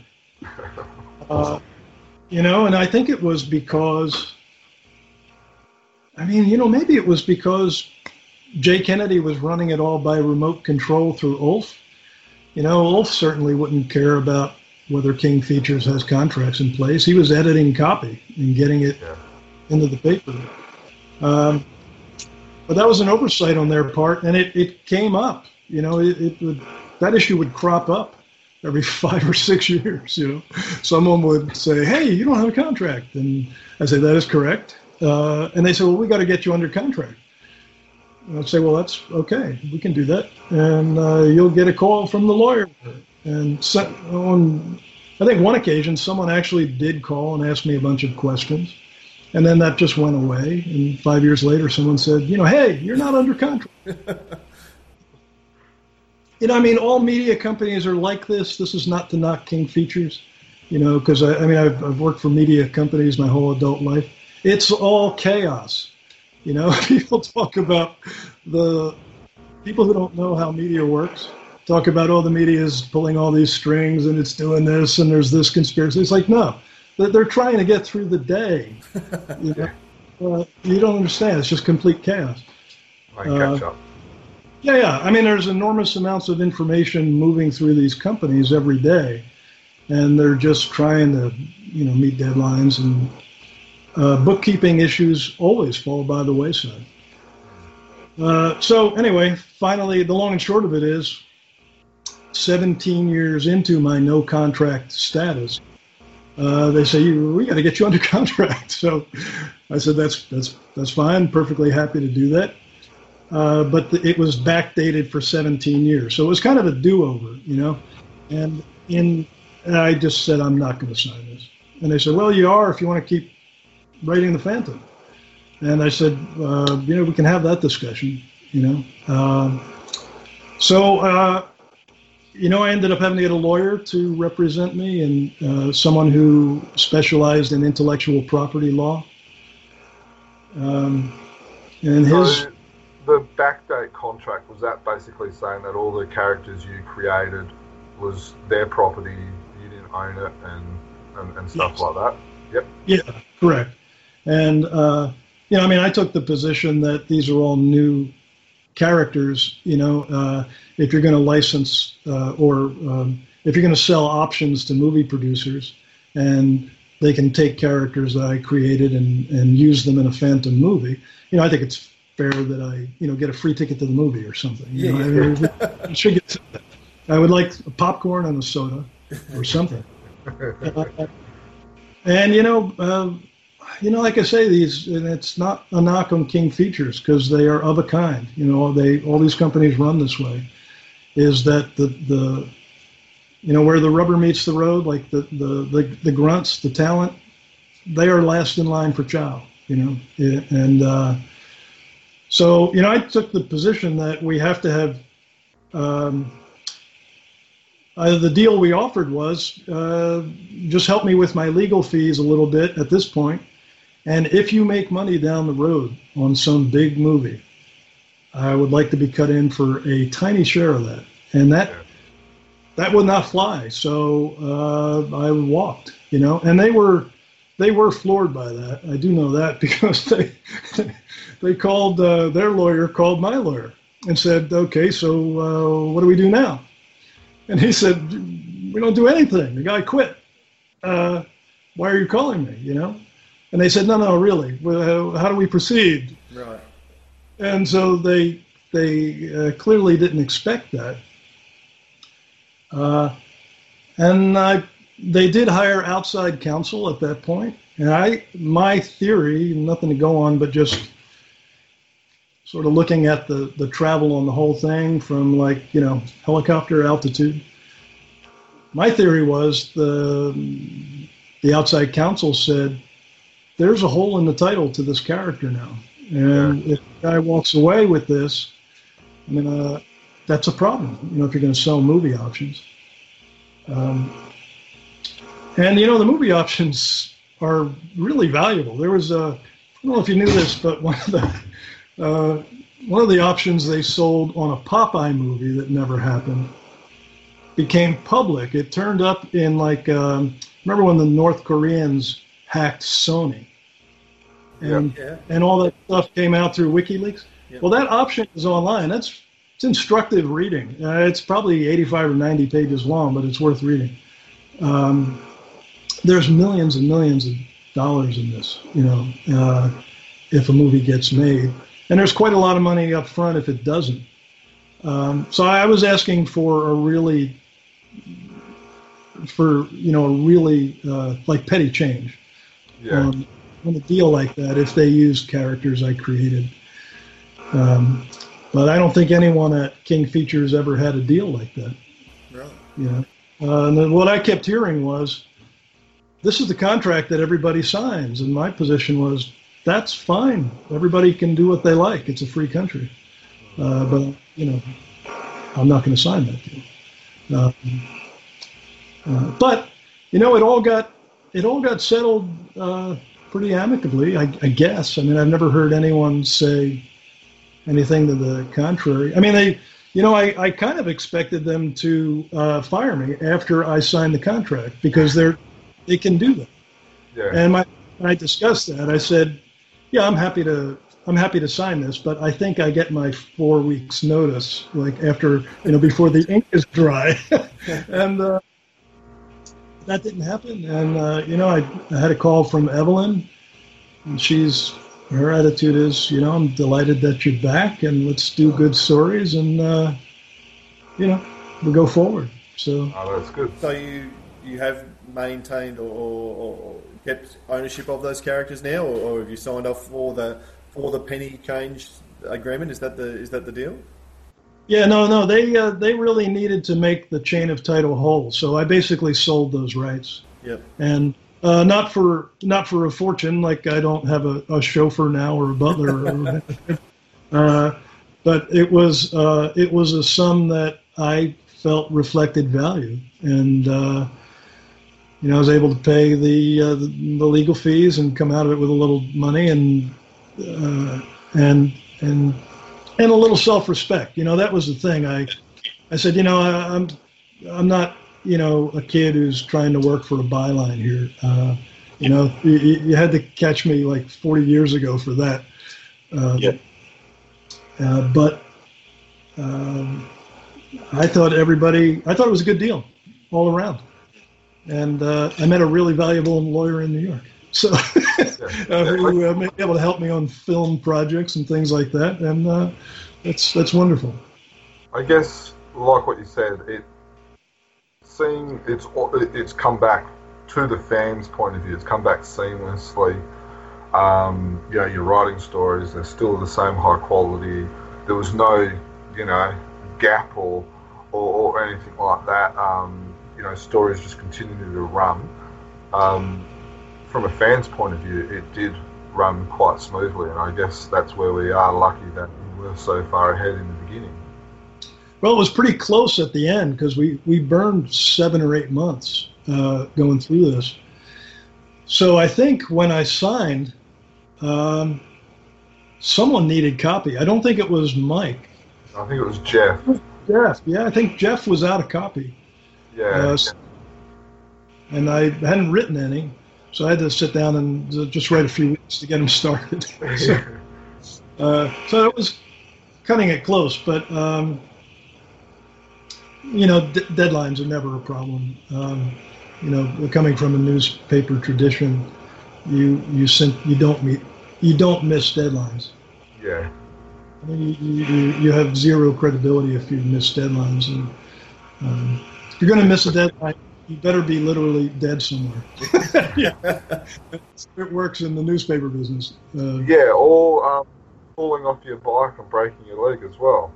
Yes. Yeah, that's right. Yeah, the Swedes bailed me out on that one. I was pretty bashed up for a while, and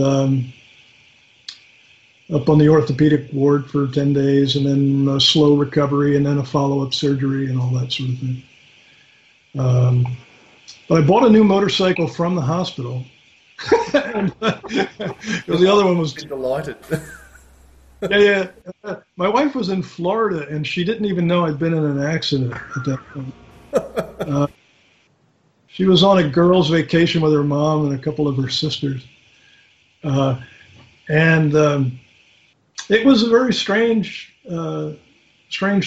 thing, but I just decided that this one reckless driver I had run into was not going to deny me the pleasure of riding a motorcycle again. So over the phone, I bought a brand new Harley Road King. And these were in the days where the bikes were in such demand, you had to queue up to get one. And they delivered it on the 1-year anniversary of my wreck. Oh, wow.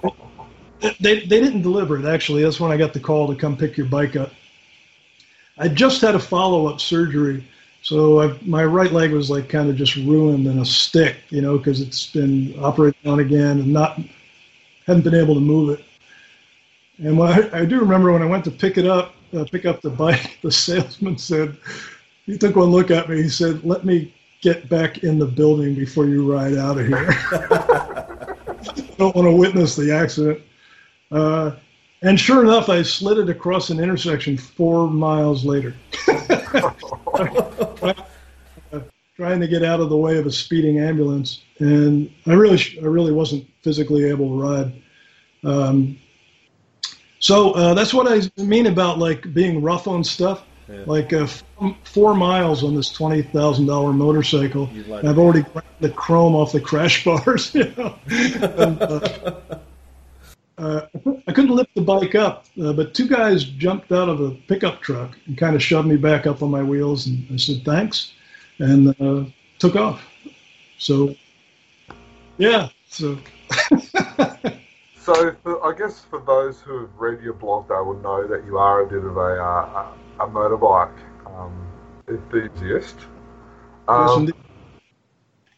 So, is that where the whole Johnny Hotwire storyline came from? Like those two stories? Was it just the love of the bikes? Yeah, I think so. The Phantom on a Harley. Yeah, exactly. Now, artists hate to draw motorcycles. They're really time consuming. Yeah. So the next time I get run over, it will be by an artist that I've set the draw. I think it was Hans Lindell who did the Johnny Hotwire storyline. I think so. Yeah. So was that one of the things that Mike and Jeff requested not to draw? I haven't heard that yet. I don't think I've ever run the idea by Mike or Jeff. But Jeff will be drawing a B-29 bomber in the next story. And he's into it. He told me it's not his favorite thing to draw machines, but he immediately went out and bought a model of the plane. And it's built so he can see it from all angles, and so he's he's game. So yeah, that's awesome. Yeah. So I was just going to ask, the editorial element, does she give you kind of like direction of where she wants to go, or is it entirely up to you? She just kind of steers occasionally. Mainly what she does is she makes sure where the story makes sense to the readers. Yeah. She's looking at it from the reader's point of view, and she'll catch errors in, even the lettering and that sort of thing. Sometimes I'll see the proofs, and they look good to me, and when I see them again, I'll see things that she spotted and have been changed or corrected. Yeah, so she's watching, and it's good to, everybody needs an editor. You really do need another set of eyes. Because sometimes you looked at something so long, you don't even see it anymore. Yeah. That's certainly something I would say to my students when they're writing is you know what you meant to write, so you see it there even if it's not there. And like you say, that second set of eyes is always going to be a handy pickup. The brain is very good at filling in gaps in copy, and you'll read things that really aren't there. But a good editor will save you every time. I'm all for it. Now, you mentioned before, and you've sort of about the idea of a Phantom movie. Do you think that you'll see a Phantom movie will that come to a fruition in the next 5-10 years? Is there possibilities, do you think? I guess I'm not too optimistic about that. If the Phantom were better known in the States, then I think I'd feel better about the chances. But, you look at the movie they did make, and it's pretty clear that no one really wanted to follow the original concept. They took such liberties with the universe. But yeah, I would love the opportunity to write it and to be true to the Falk universe in it, and to not aim it at little kids.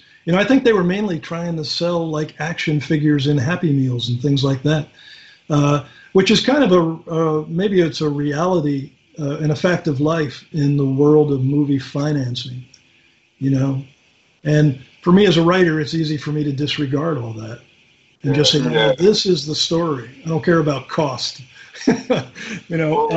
Even there with, like you say, I agree. I think it was pitched at kids, but then there was still some strange choices made in that Quill swears, for instance. He says shit or something like that pretty early in the piece. And when I watched that with my 6-year-old, my wife looked at me and said, well, this isn't appropriate. The rest of the movie is, but that's an odd dialogue choice. Well, and also the thing with the guy who gets the knife blades out of the microscope. Yeah, that's pretty, hardcore violence, and I can't really recall whether, I don't think we actually saw that happen, but we certainly knew it had happened. Yes, that's right. Yeah. So I don't think I'd want my 6-year-old seeing that. No. It may not have been my Father of the Year moment. Well, no, it was because you're trying to get your 6-year-old into the Phantom. My heart was in the right place. That's always a question about violence in the Phantom strip. We all know what Falk felt about that. In this day and age, is it realistic at all for the Phantom to be shooting the guns out of people's hands? Especially with like an M1911. So there's actually something coming up in the Reckoning script, the one that Mike's working on, where we're trying to deal with violence on 2 different levels. And I hope it works. I don't think he's drawing that week right now, but he'll be drawing it next week, where we're trying to. There are things happening where I would like the little kids who read this to miss it, and for the adults to get it. Yeah. Right? You make a decision depending on what's on panel or off panel. You kind of make a mental decision on is this covering fire, or is he doing away with the heavily armed men who are threatening him? So I would like the adults to be able to read it one way, and kids to kind of blithely think, oh, he's just, he's shooting off his guns, so the other guys put their heads down and he can run away. So I think you're going to see a couple of scenes like that in the next couple of weeks. And it's a tricky thing. Yeah, the violence aspect. In a movie, I think you have a whole lot more running, in a feature film. But in the strip, that's going to be on the breakfast table. Try to be really careful about that. Is it also potentially a tricky time for a Phantom movie? You've talked about the idea of this, the white saviour in the African jungle, and Black Panther's been so hugely popular, and because of the way that the racial relations are all taken care of there, is it a difficult time for the character of the Phantom to come out into a movie? Yeah, it might be. I mean, what I keep trying to show in the strip is really how he's so dependent on these African people that he lives with. Yes, and he's an African himself. I mean, to say he's so dependent on the tribal peoples that he lives with. I mean, Babadan just saved his bacon. Yes. He's kind of, he's so dependent on Goran to doctor him when he needs it, and just to be his advisor. And, it's very clear that, if you remember the story I referenced, that was kind of Paul's idea, where he said, what if someone decided to challenge Goran for the leadership of the tribe? The way that was written, the message that Kit and Heloise kept getting from their father is, this is a Bandar matter, because they wanted the Phantom to get involved. And that was that theme that I was exploring there, because they're so attached to Goran. I mean, Goran is another father figure to them. Yeah. And I think at one point it was Kit who said, we're Bandar, we might as well be. We live with the Bandar. All our friends are Bandar, And that was all a really conscious effort on my part to show how integrated,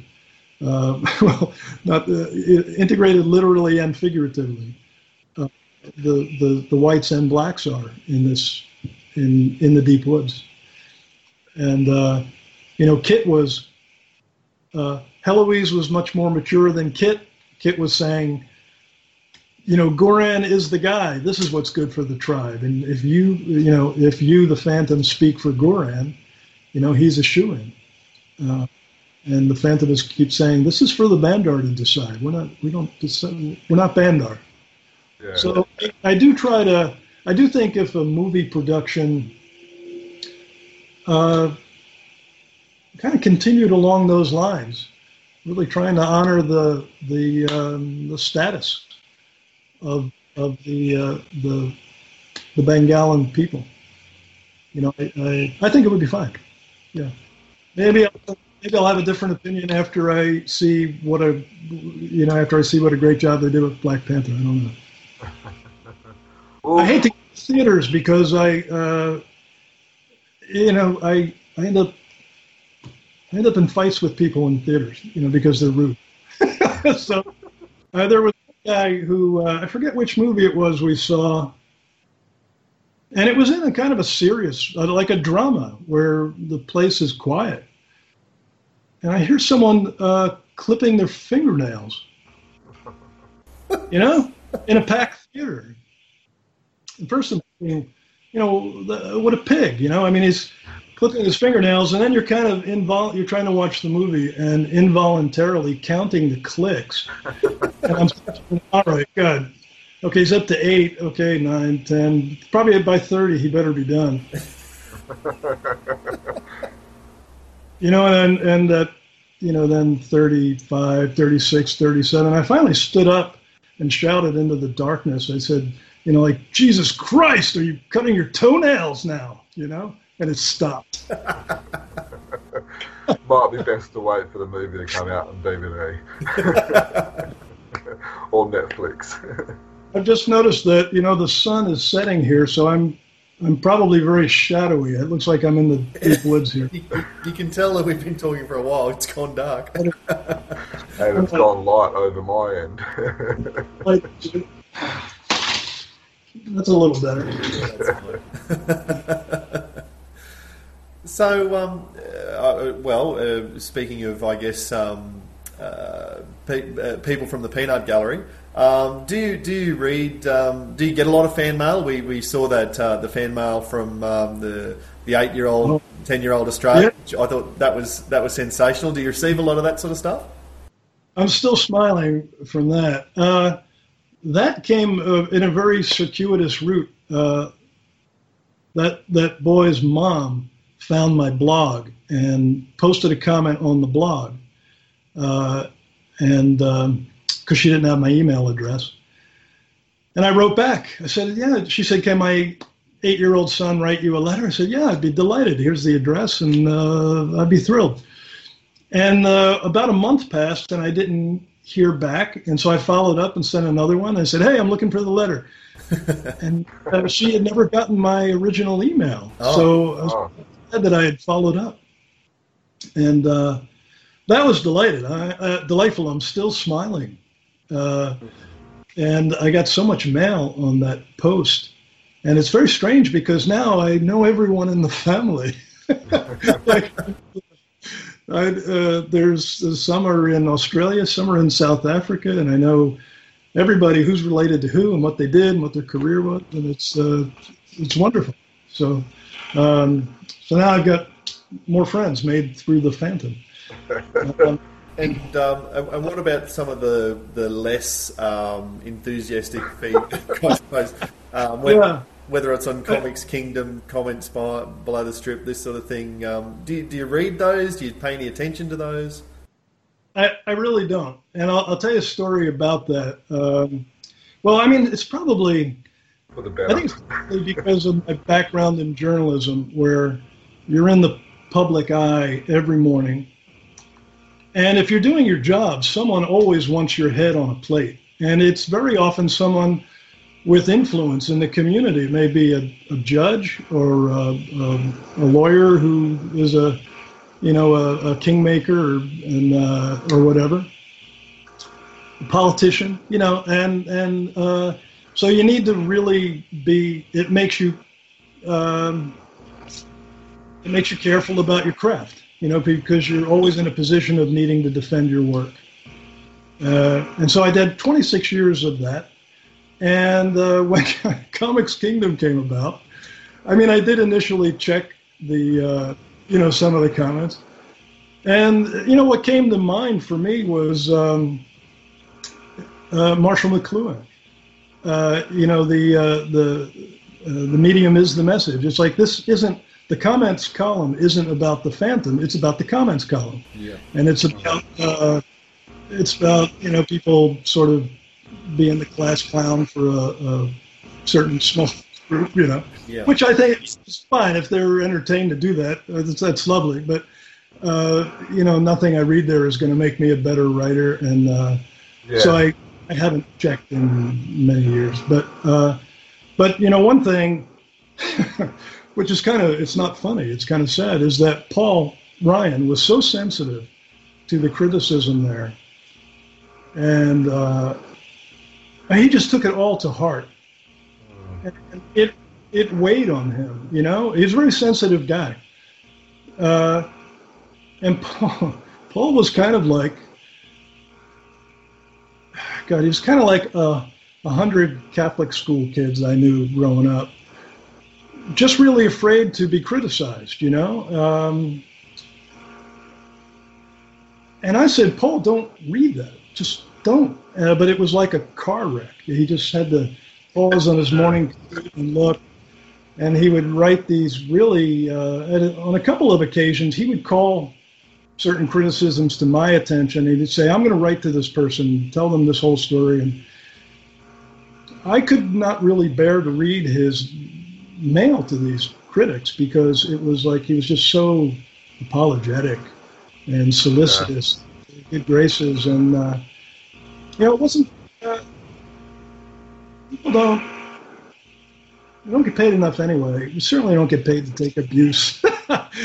Paul, and to me, like I said, with the journalism background, it's like, have at it. I don't care what anybody says about me, but it really bothered Paul, and I was sad about that for him, that he couldn't, it was kind of like an OCD thing where he's like, I gotta check, and No, I think you're right where you say about the comments being for the comment section, you know, and people are being the class clown and looking to, you know, have a laugh and entertain each other far more than they actually are intending any commentary on yourself or whichever artist it is. Yeah, I think that's fine. I'm glad they have their club, but I don't want to be there. But, you know, that said, I do hear from... you know, really serious readers of the Phantom. They've been readers a long time, and they don't always like what I'm doing, but I'll listen, you know, and I'll respond, and you know, sometimes I learn something. But those sometimes they'll get in touch by through the blog, and they'll write a comment. You know, a comment not on a particular post. It'll just be you know, not for publication, but you know, I hate when you did this, you know, on the Phantom, you know. And I always respond and I engage those folks. They tend to, some of them I'll correspond with for years and get to know them and get to know their families. And then they disappear. And I have to think, you know, they're old, you know, and you know, the Reaper comes along and you don't hear from someone for a year. You can kind of figure out what happened to the old guy in Alabama, or what happened to, you know.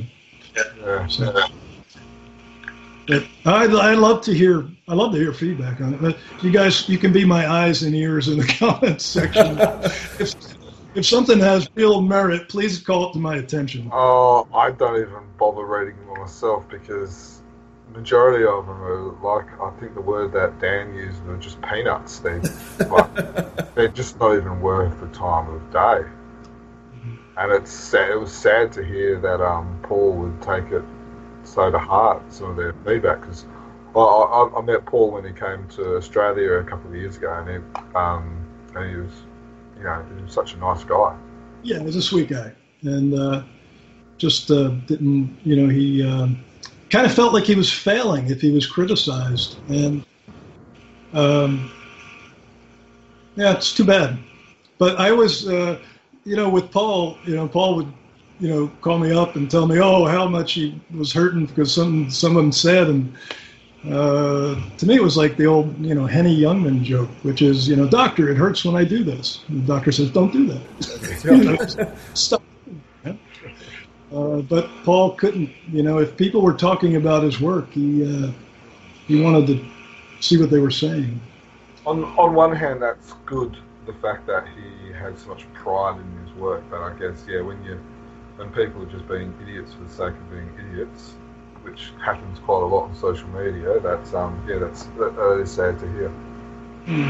So, speaking of Paul coming out to Australia, Tony, are we any chance of seeing you come out to Australia to get on the convention circuit, meet some fans over here? I think you'd rather the motorbike tour. Oh, well, look, we've got some wide open spaces. You could certainly hook on down the highway. That'd be a lot of fun. Yeah, well, there's actually a fellow I'm acquainted with in Canada. He's in British Columbia, who is heading to Australia to ride around the continent. And yeah, I'm kind of envious of that. He's actually in riding Death Valley this week as kind of a tune-up. And I know you've got it's pretty hot in places, right? So he's going to have to. Well, Death Valley sounds like a good prepping ground. Well, it's a good. What's the Nullarbor Highway, Jerm? You're in Western Australia. That's like, isn't it like a 300-kilometre section with no corners? Yeah, just one straight line, and they've actually got the world's largest golf course where every 100 k's or something you've got another hole. Well, I've seen. Oh gosh, what's the name of the movie? Tracks. Have you seen that? About the young woman who walked across 2,000 miles to the Indian Ocean in the 70s, I think. Shooting wild bull camels, and her dog got poisoned, and it's a fascinating adventure story. She's kind of a Heloise Walker type of character. But that's all about the rigors of Australia. Although I've seen Quigley Down Under, so I suppose I know something from that. Look, I know I speak for the pair of us and most Australian fans. I would think when we'd say we'd love to see you come out here, whether it's for a Sydney Supernova or meet some fans over in Australia. The door's always open. Well, thank you. You could probably jump on your bike and just go from town to town where all the fans are, and you'll probably meet the majority probably go to the majority of Australia as well. Sounds wonderful. The next overseas thing will be South America, hopefully in November. If this happens, my riding partner on that, he's in South Africa now on a motorcycle jaunt.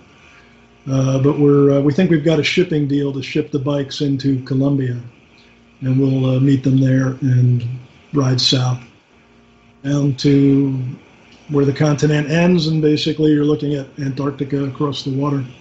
Oh wow! So so maybe Australia after that. That would be wonderful. One of my memories of childhood was I was 15 years old, and a pal of mine, his uncle was in the Merchant Marines, and he was based in Australia. And this guy's ship was docked in Philadelphia. And he told us stories of Australia. Just decided, we're going. We're going to get on this boat, and go to Australia. And, typical 15-year-old boy stuff. And our nerve failed at the last moment when we were trying to figure a way onto this ship. And we were just suddenly intimidated by it. And in hindsight, that was perfectly sensible. I just think it's a very long sail from Philadelphia to Australia when you're in the brig, I think there's probably a lot of throwing up in the brig on the way. It's probably it's a long trip even on the plane, let alone a boat. I do remember we were really impressed with the uncle, and he was kind of a scary character. He could have been in his own comic. He had been gravely wounded by a hand grenade in World War II, and he was completely scarred up and a face that was so interesting you couldn't not look at it. What a history there, but yeah, we were completely taken with his tales of Australia. Now, my friend to this day, now we're 63 years old. It's a lot of water under the bridge between 15 and 63. To this day, he has a memory of us getting on the ship and then chickening out and getting back down the campsite. That never happened. I don't know how he came up with this, but I have to say, no, we chickened out before we got on the ship. Like what you said before about the human brain filling in the gaps as it wants to be filled. So it really does. False memory. Yeah, that's so many people remember things that just never came close to happening. That's probably the case for a lot of Phantom fans going, oh, this isn't how Lee Falk would have done it. Well, actually, it really is. Yeah, that's it. Well, I've heard that too, that, you see the stories through the eyes of a child when you're a 6-year-old reading them. And, and these stories that you remember were just so terrific and so engrossing. If you read them years later, you definitely see them differently. Yeah. And that's been the case with me anyway. So a lot of times people say you should be writing stories like the Hanta Witch, and it's like, well, if you go back and read the Hanta Witch, you might think it's dated, and yeah. So you've been writing the Phantom strip for 20 years thereabouts, and Lee Falk did it for 60. So that's you've covered about a quarter of the time and about a quarter of the journey. At what point do you go, you know what? that Lee Falk is fine, but now it's a Tony DePaul legacy, or it's you're entitled to make your own changes, and it's you've been there for long enough, and it's part of your journey now. Yeah, well, I don't think I'm there yet. I think that I really do. And it's funny because I'm not at all wired in conservative ways. It's probably conservative is probably the last word that describes me, but or maybe in the old original sense of being cautious and prudent. Yeah, I am certainly that with the Falk legacy. I would hate to go down in history as the guy who ruined this genius thing that Falk had going. I'll leave that for the next writer. Big shoes. Yeah, so I'm kind of careful about changing it. I kind of hope to keep doing this as long as I'm, making carbon dioxide. And maybe at some point, you're right. Maybe I'll just say, okay, it's time to really, instead of just feeding a little more throttle, a little less throttle, we'll just shift gears here and do something a little different. And maybe that'll be the passing of the 21st Phantom, And look, I think depending on how that's done and where Heloise fits into all of that and all that sort of thing, there could well be a time and a place for that to happen. Yeah. Increasingly I've started to think that's possible. I know Mike was of the opinion that King Features would never approve it, and he might be right. I just haven't had that discussion with Evelyn, but you know what? I will. Now that we've done this. It can't hurt to ask. Yeah. If it ever happens, all the focus are going to blame us now, Dan. Yeah. for feeding the genesis of the idea on the podcast. Is in the Chronicle Chamber, is Falkist a descriptive term or is it a pejorative? I don't really understand. I would consider myself. I sort of am the representative Falkist on the panel. I'm not as old and crotchety as some of them, and I'm probably a little bit more open to change than a true hardcore Falkist. Whereas Jermaine seems to shift his position on a day-to-day basis. No, I'm more of a modernist where it's like I love Lee Falk. That's what I grew up on. It's what I fell in love with. But I recognise there's a place for other stuff, and instead of having two universes, I just like to keep it simple and just have like the one universe and just it's Falk plus. Right. Well, yeah. Well, yeah, it's I don't really I guess when I say that I'm not I don't look at it in a conservative way, I guess what I mean to say is that it never, the idea of dying unhappy never appealed to me, so many people are really conservative that I know. It's like, you're going to die unhappy. Like, everything is bad now. Everything was great when I was a kid, and now everything's bad, and I just don't want to live that way. But on the Falk, thing, I really do feel a responsibility to not kind of do away with things that he spent a lot of time creating, but to advance that universe in sensible ways where I think if he was alive right now, he'd agree, yes, we're going to do this now, So, I ask myself those questions very seriously with every story. I really do feel the responsibility toward him, even though I never met the guy and could kick myself for never having met him. But you don't think you'll ever get to the stage where Tony DePaul is the narrator at the start of a story? Oh no! I'm no, my reporter instincts would not allow that. I try to be as invisible as possible. Was that your idea, Tony, having the Lee Falk at the beginning of the stories and the for those who came in late sections? Yeah, I mean, I thought it was kind of a tip of the hat to Lee, and his name is on the strip.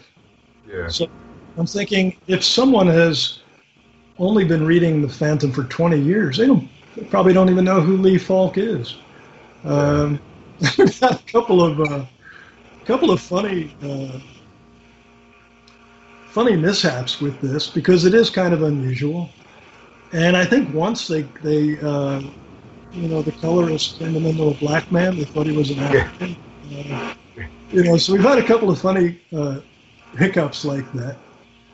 But I hope readers like that. I mean, it's also, I kind of thought that it was honoring the thing that Falk really was about, which was producing stage plays.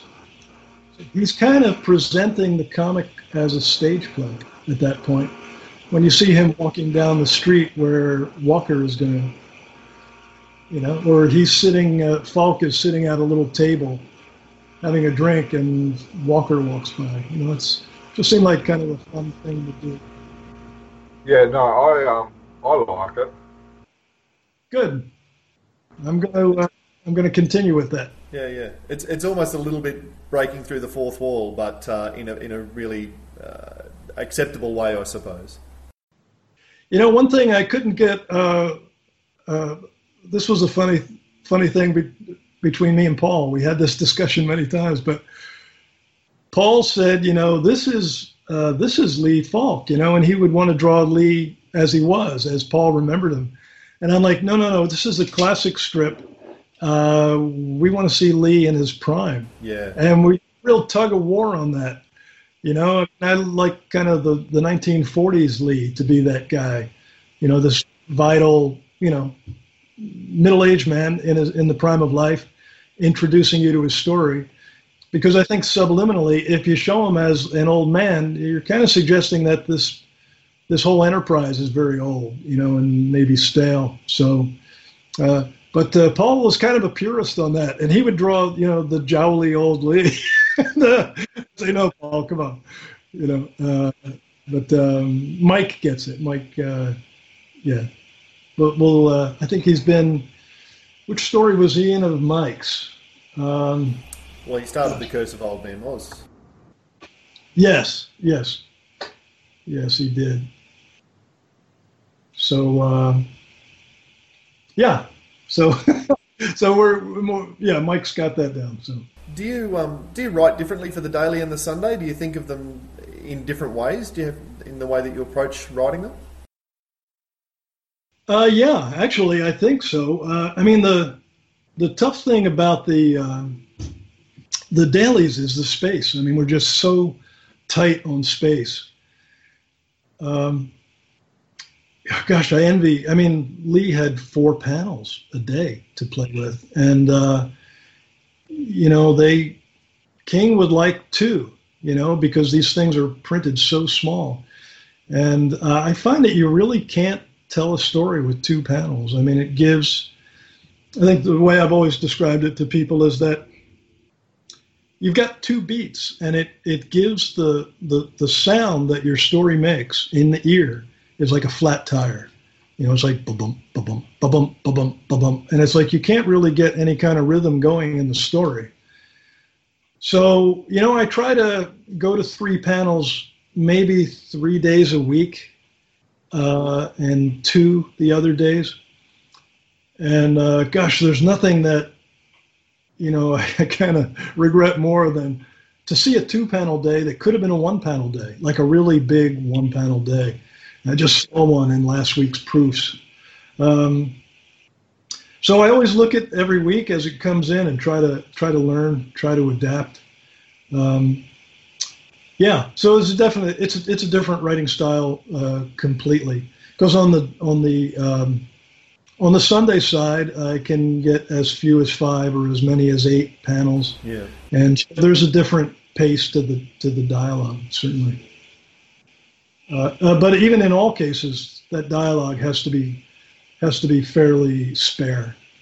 The only time you can get away with kind of filling up your balloons and doing a little bit of exposition is when there's no action. It's when, like I think in today's strip in that second panel, it's Diana getting this TV report on what's happening with this failed bomber. And that's really unusually wordy. And the only way I could get away with that is there's nothing going on. It's Diana sitting there, and occasionally you need that to get a little momentum going in the story. Yeah. So, but I'm kind of excited about maybe the next 6 weeks, 7 weeks of this story, because it's pretty much all action. And Mike is so good with that. You can kind of let him run. I don't need to say much of anything. I mean, the only time I really do art direction is when it's for the sake of continuity. But a guy who is as good as Mike, you just he gets it, and he'll surprise you. It'll be better than you thought it could be. So I'm really excited to see what he does with the next 6 or 7 weeks of copy that he's got. So we never did see Stephen jump in. No. I think he said his kids are trying to kill each other today, so he needs to keep an eye on them. See, okay. Unlike the rest, because I've got 2 girls and the 1 son, he's got 2 boys. He's the only one of us who have got multiple boys, and maybe that's telling as to why he's not here. I see. Well, I'll meet him next time. It might be fun to do a podcast after a particular story if you're interested. Yeah, we'd love to be able to. Because that's another thing about the comments column, by the way. It's that it's kind of like doing a movie review on 30 seconds in the middle of a movie. Agreed, yeah. Or doing a book review on 3 sentences on page 82, But if we could talk about a complete story. Well, and that's where I really, you've mentioned your blog a few times, and we should totally give that a plug, TonyDePaul.net, The Nickels of Man. Where did you come up with The Nickels of Man as your title for that? Not many people know what that is. There may be, I'll divulge it here. There may be 3 people in the world who know what that means.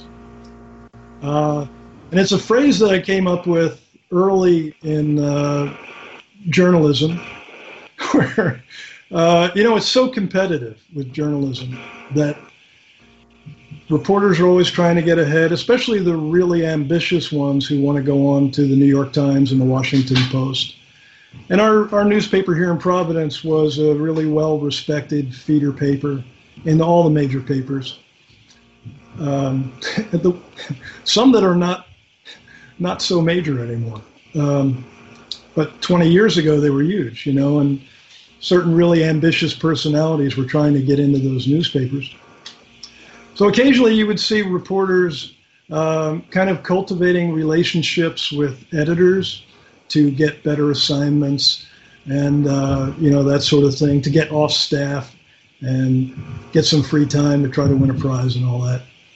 And it kind of became an in-house joke. I mean, some of it was so egregious and kind of hard to watch, like this almost like sort of flirtatious banter that had to do with running for an editor's coffee or something. And, me and the pals I hung around with, we used to laugh at this, and we would say, oh, there goes, one day I said, well, there goes so-and-so dancing for the nickels of the man again. It meant to like supplicate yourself to someone who can do something for you to further your career. And so other people started using it. And a friend of mine, sooner or later, was going to steal it to put in a novel of his. So I said, you know what, I'm going to make that the title of my blog so you can't steal it. It's used ironically because it started out to be a motorcycle travel blog. And you know what, when you're a free man on the earth out there on your motorcycle, just going where you want to go every day. The last thing you're doing is dancing for the nickels of the man. Sure, so sure. That's the ironic use of it, of the term. Yeah, sure.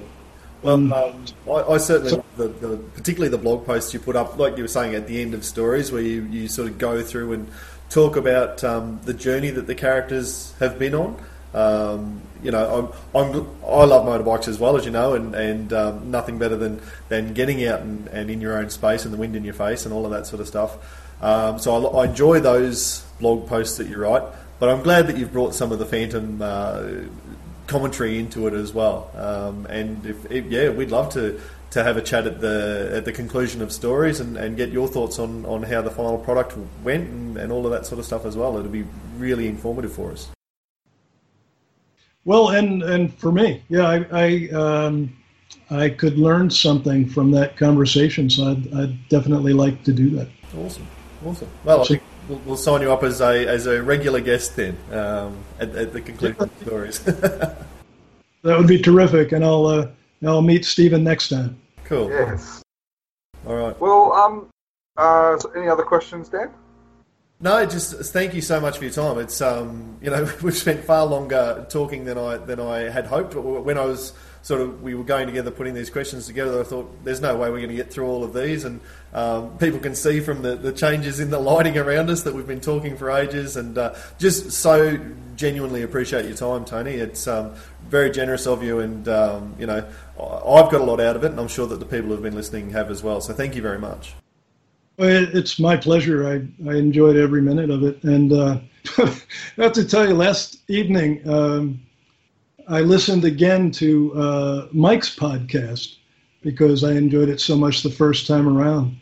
And my wife was sitting here reading a book, and so she was kind of hearing bits and pieces of it. And she said to me, she says, "Yours probably won't be as interesting as Mike's."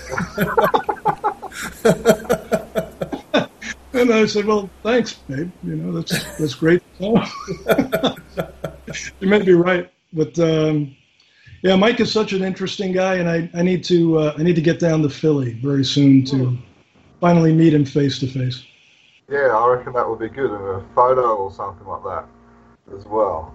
You bet. So again, thank you from behalf of me and everyone else for joining us, Tony. It's been a while in the making. I think we've been chatting on and off for 5-6 years as well, so that's it's been good to, I guess, meet a little bit more formally than just an email. So have you got anything else you wanted to say before we finish up? No, I just thanks for the opportunity, and I really enjoyed it. It ends my week on a high note. Awesome. Well, thank you, Tony, and we'll let you go. Thank you. See ya. Very good. Take care. Wow, that was a good podcast. Thanks to Tony for joining us and giving us 2.5 hours plus of this time.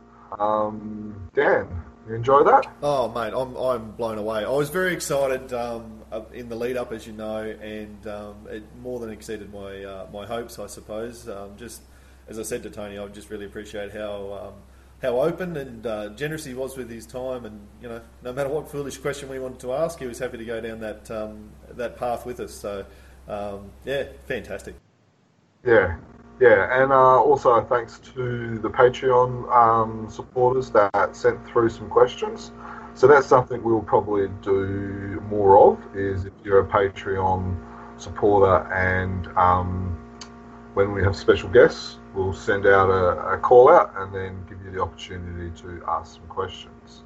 I think that was a good idea as well. Yeah. It was the thing that interests me most was when we talked about the death of the 21st Phantom. You can kind of see his eyes just lighting up like possible ideas, and you can see kind of like the genesis turning and stuff as we were talking about it. So. And you mentioned it when we were there about, people are going to blame us. There is a little bit of that. Having had the conversation, now he's going to go and talk to Evelyn.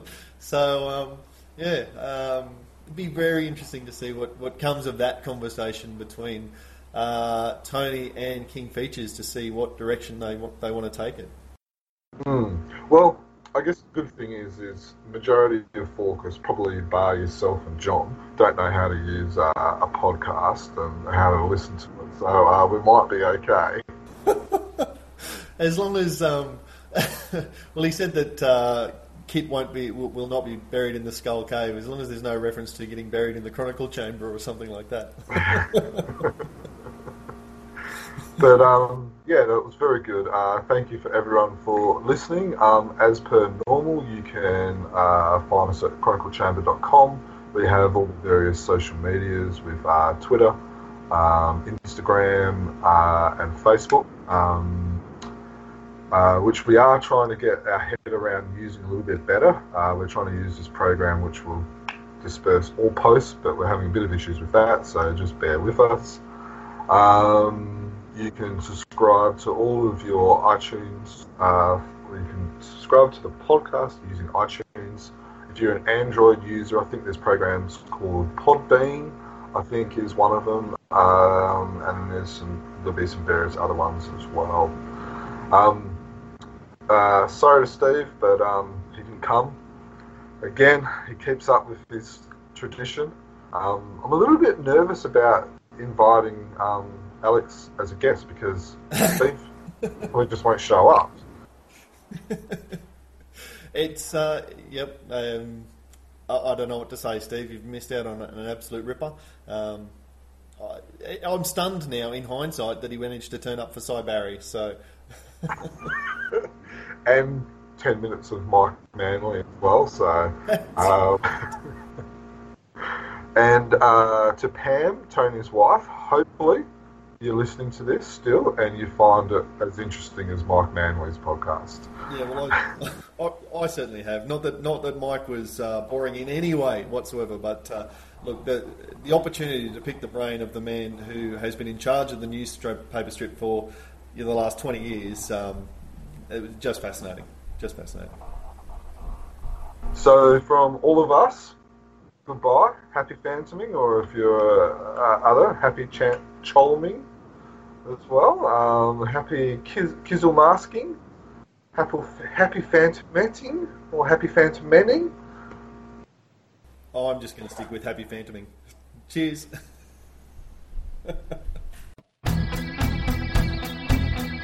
500 years ago, he washed ashore the sole survivor of a shipwreck. And upon the skull of the man who killed his dad, he said, I'm mad, I must eradicate piracy, injustice and cruelty, and all my sons will follow me, so evildoers will believe that this man cannot die. The Phantom!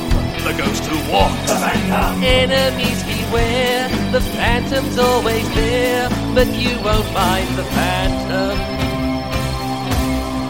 He fights